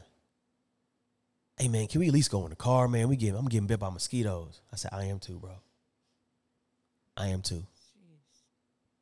He's like, man, bro, I don't understand, bro. Like, why you want me to go in there? So I said, I ain't got nothing else for you, bro. And then he got to the point right around the 2 o'clock era. Mind you, this is after 4 hours of this. He was like, man, why do you treat me like this? I don't deserve this. Like, you should just give up on me, bro. I don't even want you to sit here and wait for me no more. Just go home, bro. I'll find something out. I said, bro, I want you so much to make the right decision, bro. I'm here with you. And I believe in you. And he ain't never had nobody believe in him. He never had nobody sit there and call him out on this nonsense. So, discipline at that moment wasn't me yelling back. Discipline at that moment wasn't me lashing out or even saying, hey, let's get these push-ups out the way. Hey, I'm taking away PlayStation. I'm taking away food. I'm taking away. He had nothing. But he never sat. He never sat in silence. So I just sat there. And that discipline convicted him enough to where he's like, I'm sorry. I shouldn't have treated you like that. I'm sorry I ripped up them papers. So I think a lot of times when we consider what discipline is, it's not always a direct action that is caused to make a reaction. Yeah. But it could just be waiting and just sitting and allowing them to think through what they're thinking. Because if it's their thoughts we're wanting to impact along with the heart, a lot of times allow them to think it. So they can at least go through the mental processes of like, man, there's some cognitive dissonance going on in my mind. You say you love me. I want to accept this love, but I'm treating you like this. Sometimes you just got to wait. And through that waiting, that conviction hits, and then change happens. So for me, I think that, you know, I thoroughly enjoy discipline because I appreciate the moment of revelation. Right. The tough part is you don't always get to experience that firsthand. There's kids, like I said, I didn't realize the seeds I sown until years later, and these kids hit me up or I see him as an adult. It's like, hey, you remember me? I'm like, nah, who are you from? He was like, bro, you were my counselor. Man, thank you so much, man. I was like, wait, you was that bad kid? He was like, yeah, man, I'm sorry, bro. I got a kid now, man, and man, it's just how old I am now, bro. I'm getting there.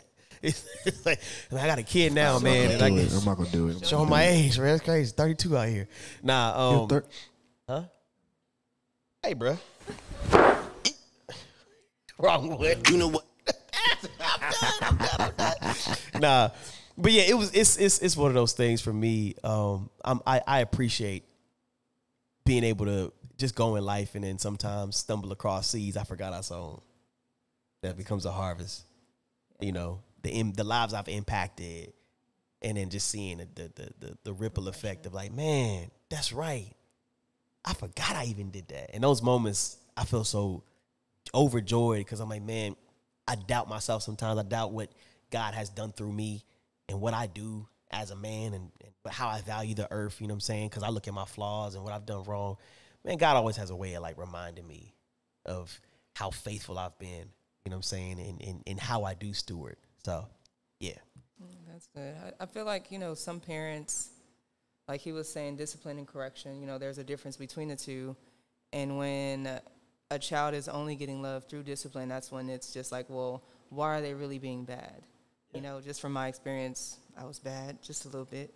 But I was bad because the only, like I was saying, the only conversation I got from either my mom and, I'm not going to call him my dad, I don't know what to call him. But anyways, was when I was bad. So it's like, okay, well now. Desire that communication naturally. It's like, okay, well, this is the only thing that's going to, you know, open up. And I just feel like some parents forget that there's other forms of discipline rather than, like your therapist said, you were being abused. Like, oh, well, that was natural. Yeah. You know, that's just what we did. Yeah. Right. That was normal. Mm-hmm. And how much of it could we put, you know, on the child to say, oh, well, your kid is bad, but is my kid really bad? Or is they just acting out because this is the only attention that they get? Yeah, yeah. A lot of times we forget that aspect. That is I remember one time I was talking to Jasper.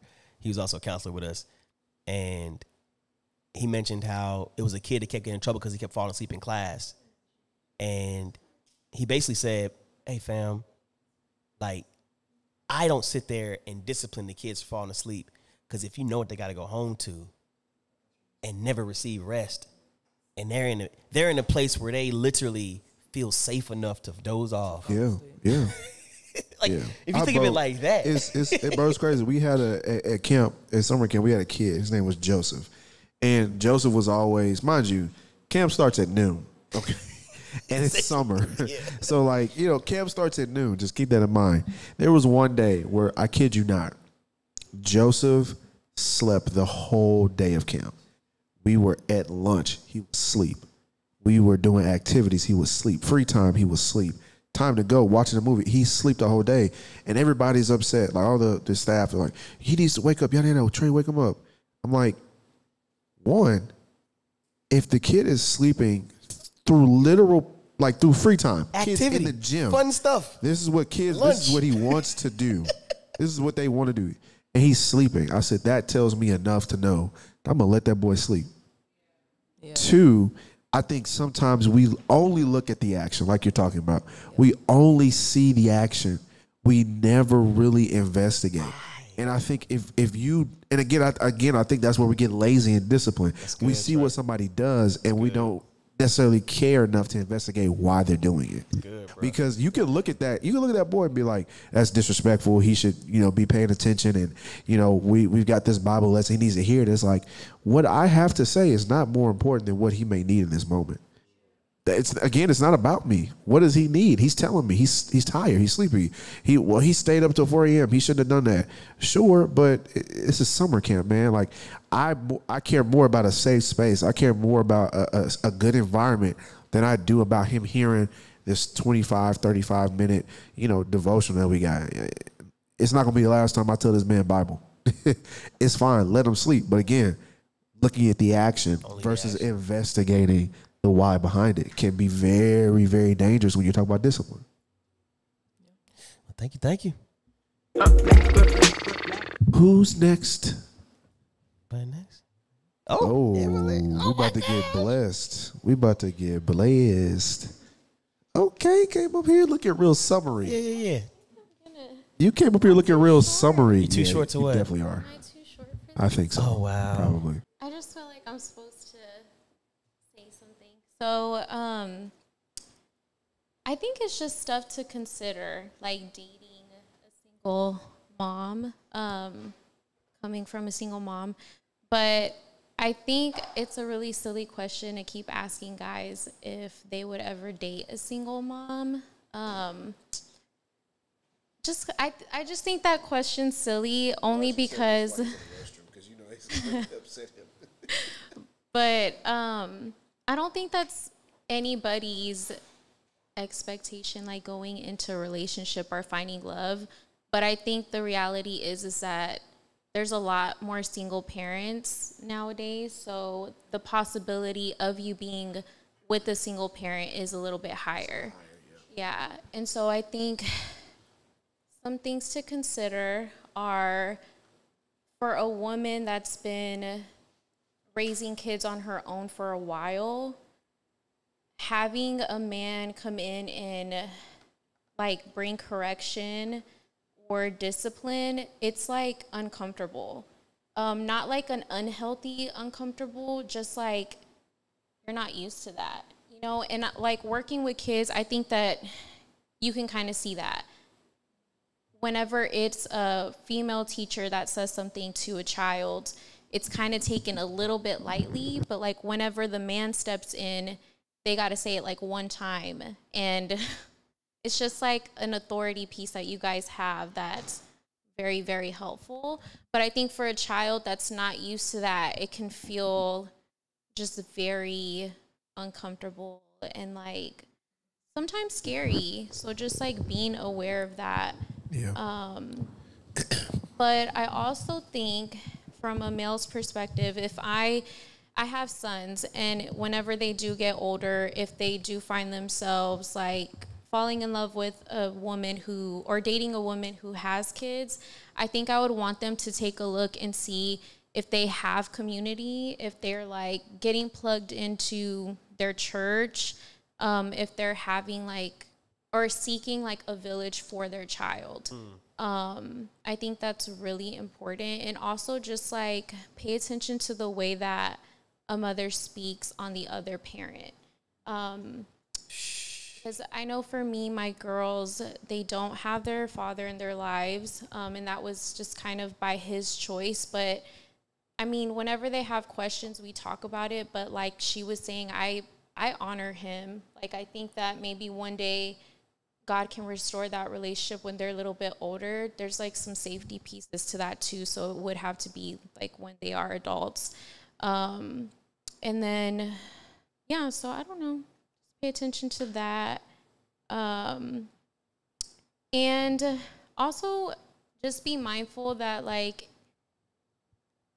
women with kids are a package deal, and just like being in a long-term relationship, just be aware that like whenever that relationship, if it were to end, just like that piece of like the relationship that you had with the child, like it doesn't always have to be like, we're done, so I'm done with your child. If there's healthy boundaries in place, like I have friends who are still in contact with their mom's ex-boyfriend from when they were like 6 years old, you know, so just stuff like that. But I don't know, I think that's all I have. Yeah, because they're literally developing a friendship. Yeah. Sometimes by default with the person that is, you know, overseeing them. It's like, man, it's a mentor, it's a friend, it's a leader. A lot of times it's a parent, it's a mom, it's a dad. And then just because two parties weren't able to work it out, it is tough for the child to have to, without warning, just like, hey, get them out of your mind. They're no longer in your life anymore. That's tough. That's very tough. Yeah. So in ways that you've seen that, I don't know if you've seen like other kids that's affected by things like that. Like, how have you seen some children respond in situations like that? Like, what do you mean? Like having to deal with like a cutoff, you know? So I think I recently had to go through that with my kids. My youngest daughter's 7, and that's pretty much the time that I had that relationship for. Like, she's only ever known him. But he was still there and still seeing them. But I think the hard part was for me was like they were kind of the ones making the effort and reaching out and like being the intentional one. And I think for me, I was just kind of like, they're loving him how I loved him. And so I just had to sit them down and tell them kind of why I was choosing to like end that relationship for them. And it was hard, it was tough, but I think it was helpful, like for my community to be there, like men like you to talk to them and walk with them, just through that loss. Like, it's a loss. It's not fair. It sucks. It wasn't an easy decision.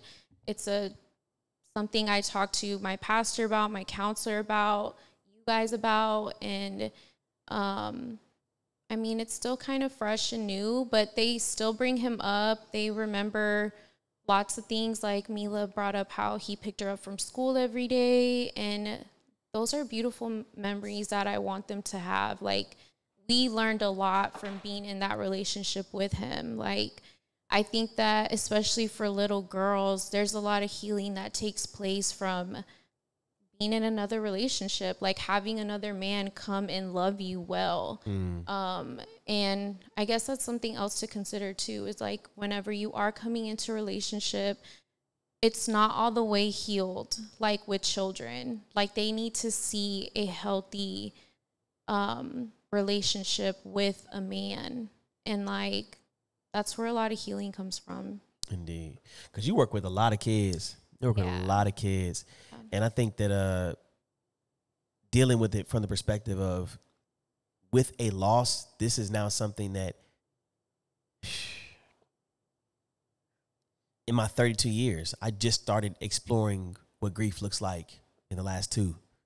You know, like dealing with losses of my best friend who was shot and killed at 20, you know, and dealing with losses of my relatives, grandmother, grandfather, other grandmother, dealing with losses of the kid who I just told y'all about, Duke. He got shot and killed this year.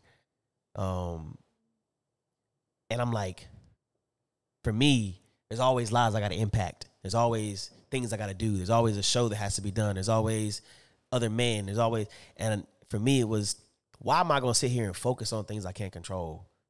Why am I going to sit here and focus on a loss and mourn a loss when there's other things I can worry about and meditate on? And so grief for me was something I ignored. I just tucked it away and pushed it aside because I can always think about something else. Because if I sit there and think about that, that means I got to be sad. It means I got to be inactive, and people need me. I got to be active. I got to be the strong one. So I never grieved. And now I'm sitting here like, you know, looking back on all the things I internalized and how I got stuck in my body, literally. You know, it's affected some of my health. You know, it's affecting how I am, you know, and having those moments where I'm just able to sit back, reflect on the great times, and then understand that this is where I'm at, and grief is not a thing you overcome, but it's something you learn to grow with through time. It's not something I'm like, all right, I'm finally over the death of my best friend. You know, I'm not over that still. You know, but I'm now learning what it's like to, in the midst of honoring him as a person, you know, continue in life and growing, you know. So I know it's tough when, you know, kids are literally having to deal with something called grief, a loss of somebody that they have been essentially introduced to connect with.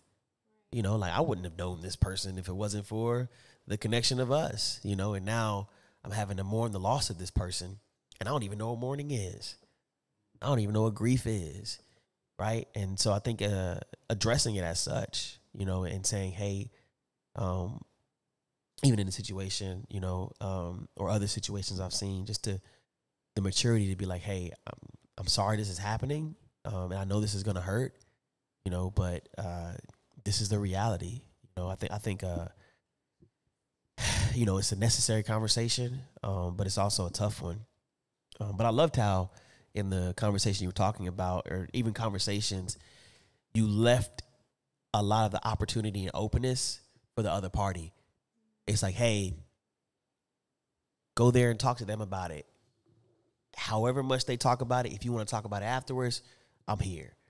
But you always leave opportunity. Like, that's so dope, you know? So shout out. Yeah, it makes me think about even, well, I have 3 other kids that are not biologically mine that we met, or yeah, I met them through a ministry that we worked for. So I've known them for about like 7-8 years. But I feel like they grieve their biological mom, but they're also they're breaking generational curses. And so even with that, like, they're trying to restore their relationship with their mom, but they're just not well, I guess I'll just say that. But even with that, like, I have to respect that, like, that is their mom. I will always encourage them to keep praying and fighting for that relationship with her. But also we do have like real talks about like what she struggles with and how they have to be aware with that piece of what their mom struggles with so that it doesn't come up in their lives too, or how to fight that urge that their mom has as well. And how to like love her in a healthy way, like having to put boundaries on the way that they love their mom. Like, it's a lot, but like just staying by your child and like loving them through that and letting them express like their true emotions. Like, you can't, sometimes they tell me things that like really upset me, and I just want to be like, oh my gosh, I don't want you to go through that, or I want to defend them, but it's just something that they have to figure out on their own. Thank you so much. We'll take one more guest. Always a pleasure. Somebody there? Here, Come on. I'll take it. The legend himself. Indeed. I'm gonna switch them. He said you ready for it. Indeed. How y'all doing tonight? My guy, introduce yourself. My name's Phil Foster. I met Street, Mr. Mitch. Street. Yeah. Which I don't know name? which name to call you. The other day over on the Purple Pill podcast, and Great conversation. Yeah, it was awesome, man. We bounced some ideas back and forth for quite some. I mean, that went on for hours. It seemed like. Yeah. And it was 3-hour conversation. I didn't realize it was that long by the time. Yeah. It went for a minute, man. It was a good time. And, you know, it's interesting that balance on that table because, you know, it's a lot of my opinions on a lot of things are really different. And I listened really closely to a lot of what these people have said today and as well as you guys as well. So, you know, I just wanted to circle all the way back to the very beginning of the conversation, you know, and how you pressed him about would you date a single mom?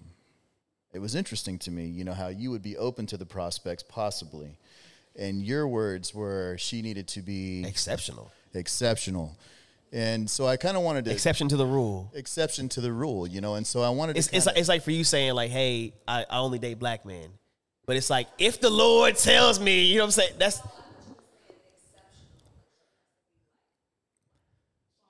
That's what that means. Yeah. Yes. Yes, that's what I'm trying to say. That's what an exception is. It's an exception to the rule. And so it's like you have a rule for yourself, or you have a standard, you have preferences, and something that makes you outside of that, that's exceptional. Yeah.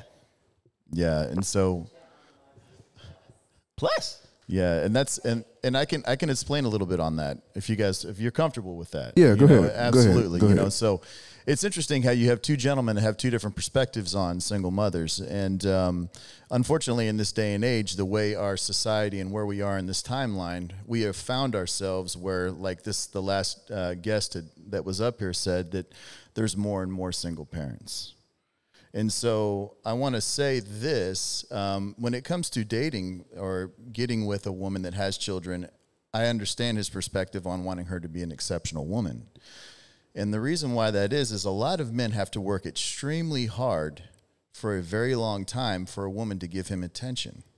Okay, it takes a lot of effort and work for a man to develop himself into somebody that a woman will say, hey, I want to invest my future in. And so the past of a woman matters to a man, just like the future of a man matters to a woman. So the exceptionalism of a woman is why I believe you feel that way. Sure. She needs to be exceptional because you're actually taking on the responsibility of another man's children when you become a stepfather.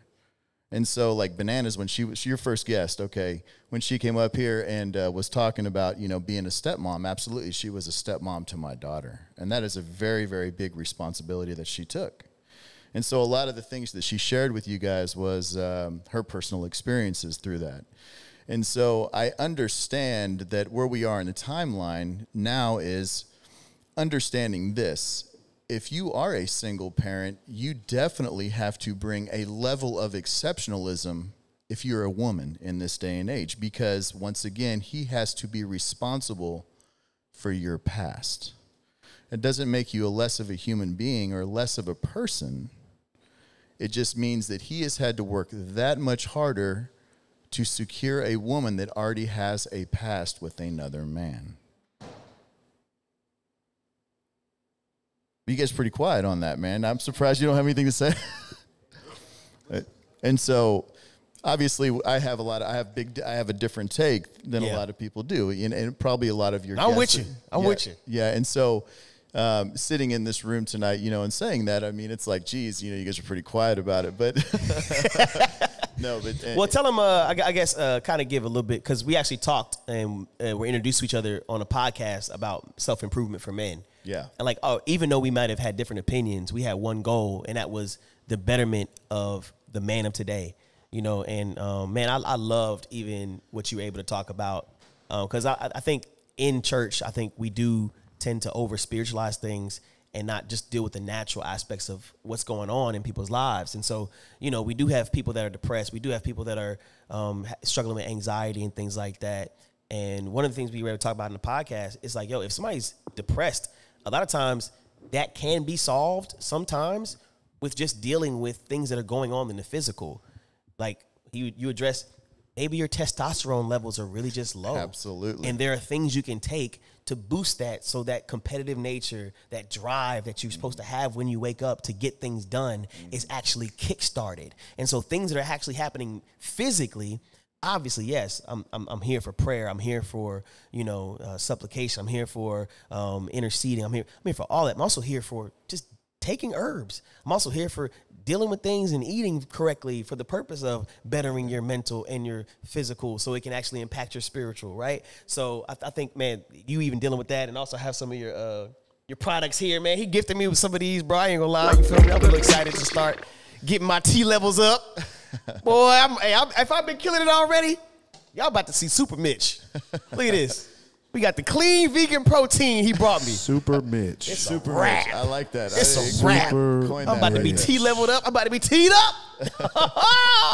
I'm out. Yeah, got me. I'm out. Not Super Mitch. Not Super Mitch. Why don't you want Super Mitch? I don't know. It just sounds weird. I would agree with that, though, that a lot of the issues that we have in today's society 100% fall on the shoulders of men. Yeah. I mean, fatherless homes, I mean, and the poor choices that men make along the way. You know what I mean? And I think that you guys mentoring these young boys and these young men and getting them on the right path is imperative. I think that there's a whole society of lost boys in this world. Yeah. And that is why we are where we are in the timeline as well. You know, because if you have a weak man in your house, your children are not under control 100%. And I think that when people tend to look the other way versus holding, you know, their children accountable, holding those in their realms accountable for their actions and their choices, you know, that weakness creeps into everyone's home, everyone's lives, everyone's everything, you know. And so it's important for you as a man to be able to lead 100% from the front, because everything squarely falls on your shoulders. And so once again, if you develop yourself as a man and you develop yourself as a human being that is a success, once again, men are success objects to women. 100%. Are you? She said. I think she said yes. Do you agree with me? I Yeah. wouldn't say 100%. Absolutely. But when a woman looks at a man, she looks at him and says, man, he is successful. He's handsome. He's in shape. He's got a great job. He can secure my future and my offspring, my children. He can take care of me. He's a godly man. This is the hot seat. Do you need a mic, madam? This is the discussion, right? Yeah, this is a discussion. This is the discussion. Discuss on. You want to? We could pull up a chair if you want to. You know, I mean, if you want to talk, or, oh, come on up. Well, let's go. We actually have a fourth mic. Yeah, we got a fourth. You use mine. I can literally share this. Yeah, we mic. share. Yeah. Yeah, we can come share on it. up. Come on. Pick a. Pull a chair up for her. Pull a chair up. Yeah, put it right between the two. What are you doing? I'm trying to get the button. Is she in frame? She can scoot. Yeah, scoot over. Indeed. Okay. Yeah. Sit next to me too. Say less. There we go. Ah. So actually, it's like confrontation is less likely to happen when you're actually touching or close to each other. Because, like, man, we're actually, Any conversation indeed. with the man. Not yet. Agree with the man. That's it. That's all that is. Let's get to it. Let's get it. Let's get to it. So, I mean, back to the statement of, women look at men as 100% as successful. Success Objects. He said success objects. Right? I don't agree with that just because I don't look at a man as far as like, okay, well, I need him to do X, Y, and Z for me. Like you just mentioned, you just named off, oh, he has to be successful. He needs to have a job. Oh, he has to do X, Y, and Z, so on and so forth. It's not always about just the outside, because a man can have all that and 2 bags of chips and still not be worth nothing in the end. To where it's like, okay, well, okay, you could provide, you can make the money, you have X, Y, and Z, you have a car, you have a house, but at the end of the day, how are you going to treat me? Just because a man is successful doesn't mean that's it, that's all. I agree with you 100% on that. What I said is men are success objects to women. And so when you look at a man and you are attracted to a man, you look at his status as who he is as a man. Okay, does he have his stuff together? Is he a successful guy, i.e., does he have a good family background? Does he have a good job? Is he healthy? Is he going to secure my future? Okay, so that's what I mean when I say women view men as success objects. First and foremost, most women would not dare date a man. Women generally don't date down. Okay, they date up. So the man they were dating before, the next man that they meet, they date up. They don't date down. No. I do hear women brag about the upgrade. Hey, they be bragging about the upgrade. Come on. Hey, all right. Now. From an actual perspective, I need for sure. I need confirmation. So Look, personally, I need confirmation. Yeah. So do you see how because I guess for me it's hard, but what he's saying, as he says, most women, there are exceptions to the rule. So you might be an exception to the rule, but like maybe this is like, even from your experience and seeing how your friends and is that? No, I'm actually speaking from a personal perspective, For sure. right? So I dated a guy. He actually had a son. I didn't talk about that. But yeah, so I dated a guy. He was, very successful, was a provider, nice looking, had the beard, chocolate skin, all that good stuff that ladies look for in a man. He was very handsome, right? 6 foot? But 5'11". Oh! 5'11". I was able to There wear is my hope. heels and You know what it There was is when you hope. signed There up. is hope. But at the end of it all, because he had a good job, was a provider, was able to provide for his family, X, Y, and Z. He thought that he could control what it is that I was doing. So it's like, okay, well, as a man, and I'm not gonna say I'm a very feminine woman. I'm not. I have a little bit of masculine in me as well. So it's like we kind of like clash heads, because it's like, okay, well, I understand that you are the man in the relationship. I get that 1,000%. But you're not going to utilize your materialistic things to try and control me and think that, you know, I can't go do this, I can't go do that, I can't go hang out with my friends, just random little things.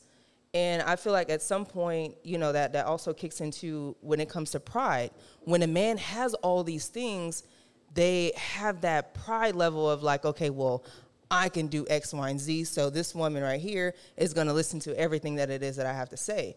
So he was using his material success to control you. Exactly, which is why I say when you say a woman looks for a man that's 100% a success object, yes, I want you to be well put together, but sometimes when you go to the guys that may need a little, you know, I'm not going to say Baba Builder because we're not here to build men either, right?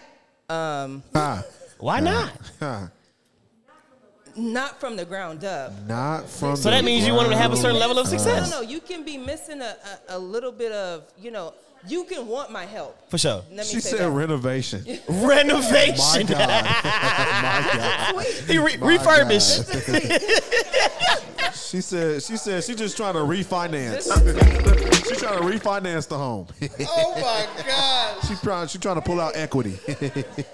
This discussion is so good. You can hear me? You guys can hear me okay? Yeah, you're good, man. Yeah. This is really good. And so I think and that's the problem with our current society right now is and I'm going to give you my perspective on that. I would love to hear your take is, you know, unfortunately, the way this system is designed, Mitch, and the way this world is created, more families now, both people have to work to support it. Whereas if we go back 20 years, dad was at work, mom was at home, the ladies of the house were able to express their feminine energy more. And so what has happened now is that it takes a 2-income household for people to be able to survive. And so, unfortunately, women are forced more into their masculine energy, and that's where you probably clashed with this gentleman in some aspects, if I listened correctly. So, I'm going to give it right back to you. I will say this, if a guy has his stuff put together, as a man, if he is squared away, he's got his finances in order, he's got his health in order, he's got his house in order, he can lead you effectively, he can keep you from danger and protect you, then for that man to assume responsibility of you as a woman, your feminine energy needs to come out and you need to submit to that man. Are we doing okay? Is this okay? Is it my turn? Okay. I'm because I'm gonna stir it a little bit. You go ahead. Okay. You go ahead. So I wanted to comment on that. I agree. Because it's you know, it's God and then the man and then the wife. So I understand Indeed. that. And I understand, you know, submission to a man that has all those aspects. So I'm not going to disagree with everything you just said. I just think men nowadays need to understand the difference between a woman submitting to them versus them trying to control their woman. And then also, just to kind of bring it into another full circle and aspect of things, it goes back to, okay, well, if I've been dating a man for, let's just say, 3 years, right? But we're not engaged, we haven't even discussed marriage, am I still supposed to submit to you as a man just because we're in a relationship? 3 years. Yeah. First off, if you've dated a man for 3 years and he's not asked you to marry you, then you guys are having a good time together, and that's pretty much it. Hilarious. Hilarious. I'm not being disrespectful. You know what it was when you signed up. But she did. She never signed up. She never signed up. Yeah, and so we all have to kind of learn as we go, right? That's how this works. Amen. And I think, can I say a little bit more, Mitch? Are you good? So I did want to see, because I know you said that what you said. I kind of wanted to see how it was connected, because you were mentioning in the aspect of kind of where the conversation started with single mothers. You in making your point, you were like, women, like men view women as, like, I guess, sex objects. Women view men as success objects. And then you were making a point to the end of that. I do want to hear what you guys say, but I also want to hear where you were going with that in relation to men dating single moms. Yeah, and so I can touch on that first. And so that's the point, right? Is so obviously a man's greatest gift to this world is his legacy, right? His children. So he wants to secure the best mate possible to carry on his genealogy.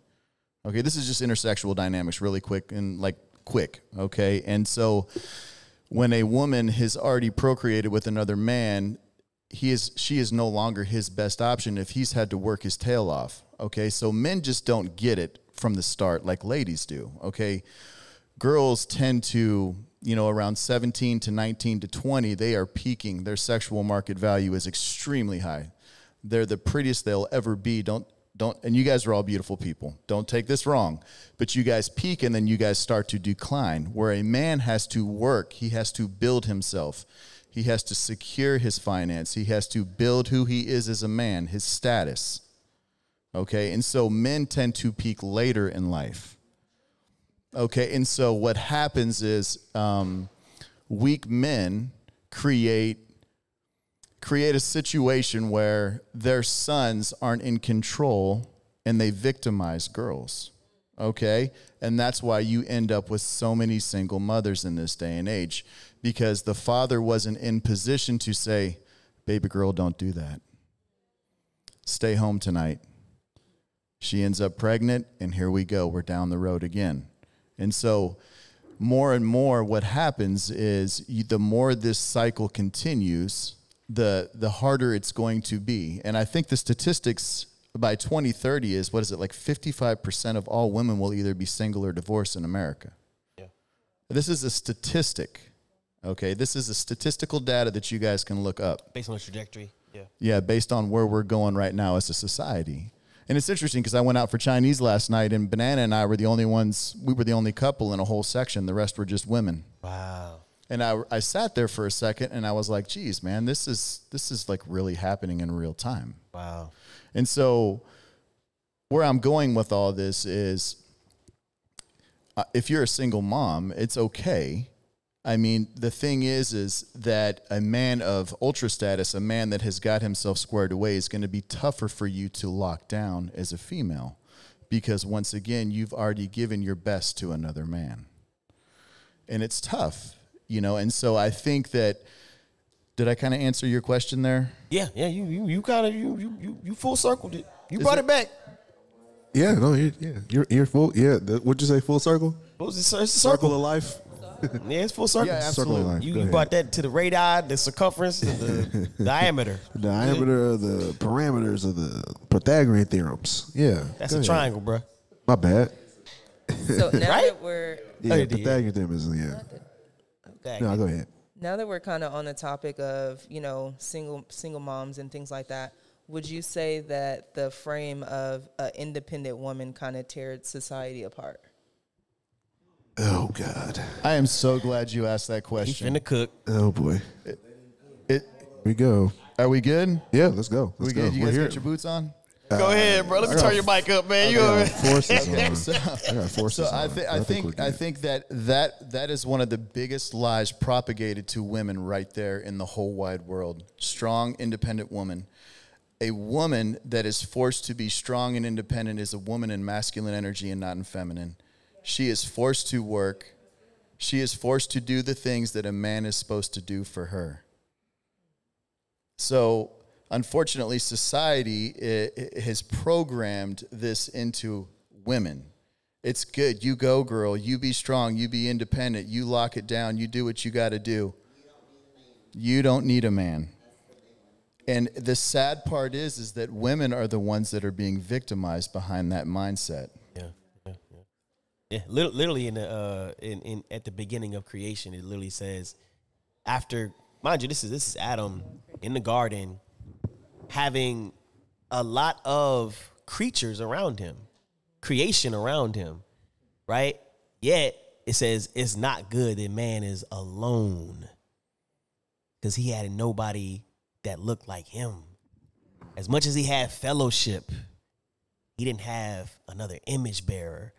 And so just that alone tells me you can have cats, you can have dogs, you can have et cetera. But if you don't have somebody, like not to say your value is determined by who is around you in that aspect, or if you have somebody. But it's not like we're not designed to walk this alone. We're not designed to be by ourselves in that aspect, right? So I think it's important to address the fact that, like, whenever I hear people say, I don't need a man, or even I don't need a woman, it's coming from a place of hurt. You know, it's like, man, like what did men do in your life, or what did a man not do in your life, to where you feel like, oh, my mom did it, you know, and even the concept like, oh, my mom struggled, you know, but it didn't look like a struggle, you know, but it's like, yo, but she struggled, you know, like she, as tough as mothers, especially in the Black community, dug it out and make it work, make miracles on Thanksgiving and things like that. That's not supposed to be the design.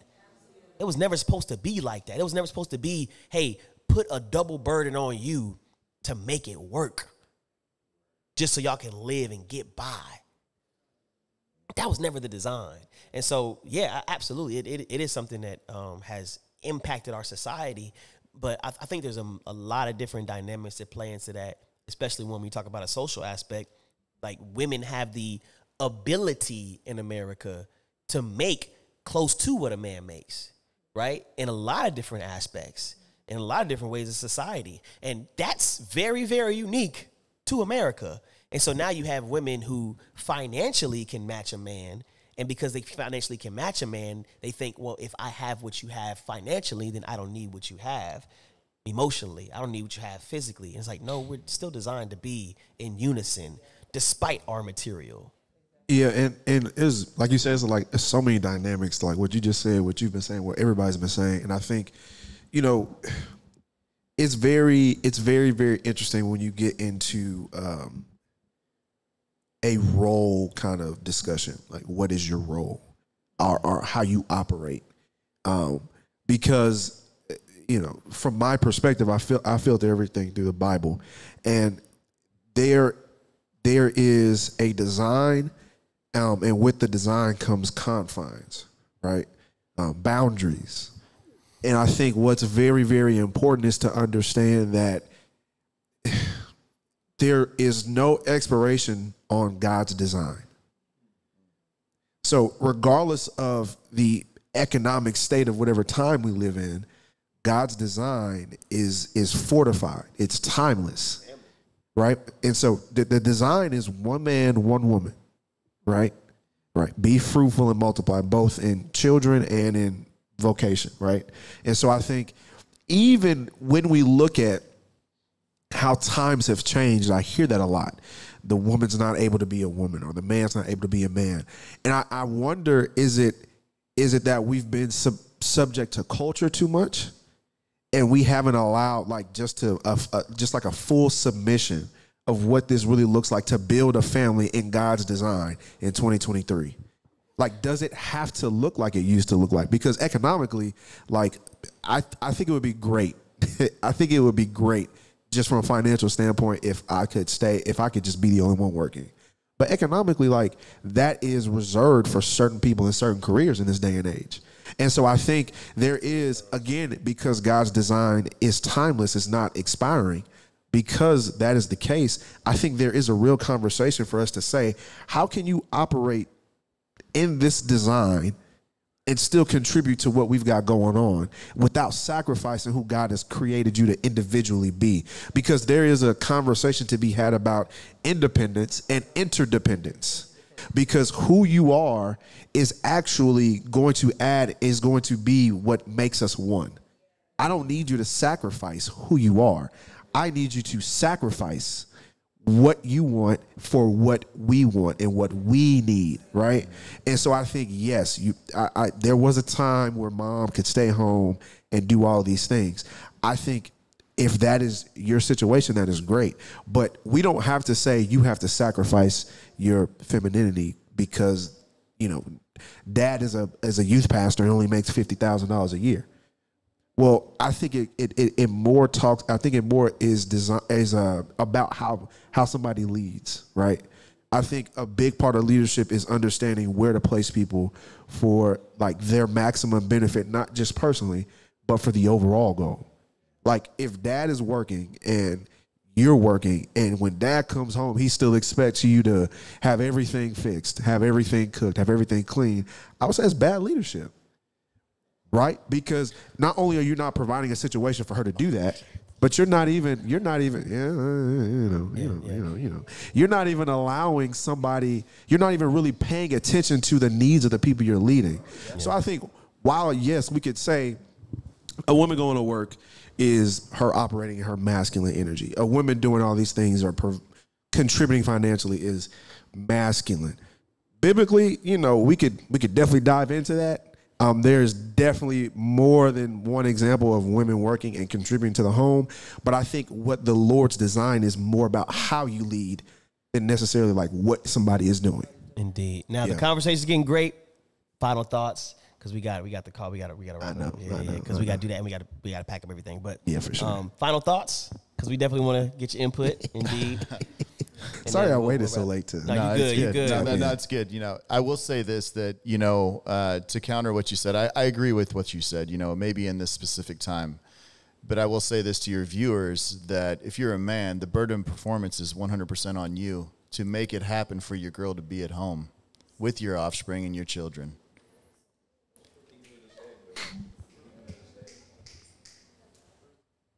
Indeed. Well, anybody else? No, we can't. Oh yeah, final thoughts. Yeah, I'm about to say her. Okay. We're okay. Go ahead. What's the question? My question was basically like, I feel like as though, as an individual, I've feared, I guess, being ambitious just at the expense of like, if I choose to be ambitious, I'm not going to be a mother.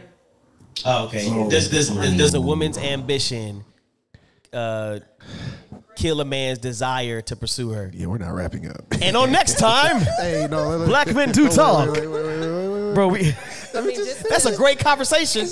That we can save for the next episode. I won't be here next week. You can't do it next week. I won't be here next week. I will be. That's selfish. Go ahead, bro. Answer it, bro. No. We'll save it. Okay. Just save it for when I'm here, is what I'm saying. Indeed. Okay, I see what you're saying. This has been another awesome conversation. And Black Men Do Talk, where we have overview conversations. Went for a walk today. That's not awkward. I do that often because I'm often pray. Deep in his presence, I often lay on the altar of faith. Thank y'all for coming through. Make sure you like, share, comment, subscribe. Smiles and hugs and jargon. They say, what is it? Way? It's all the same. So what does it mean when you want to stray and run away, but you only stay because he called your name?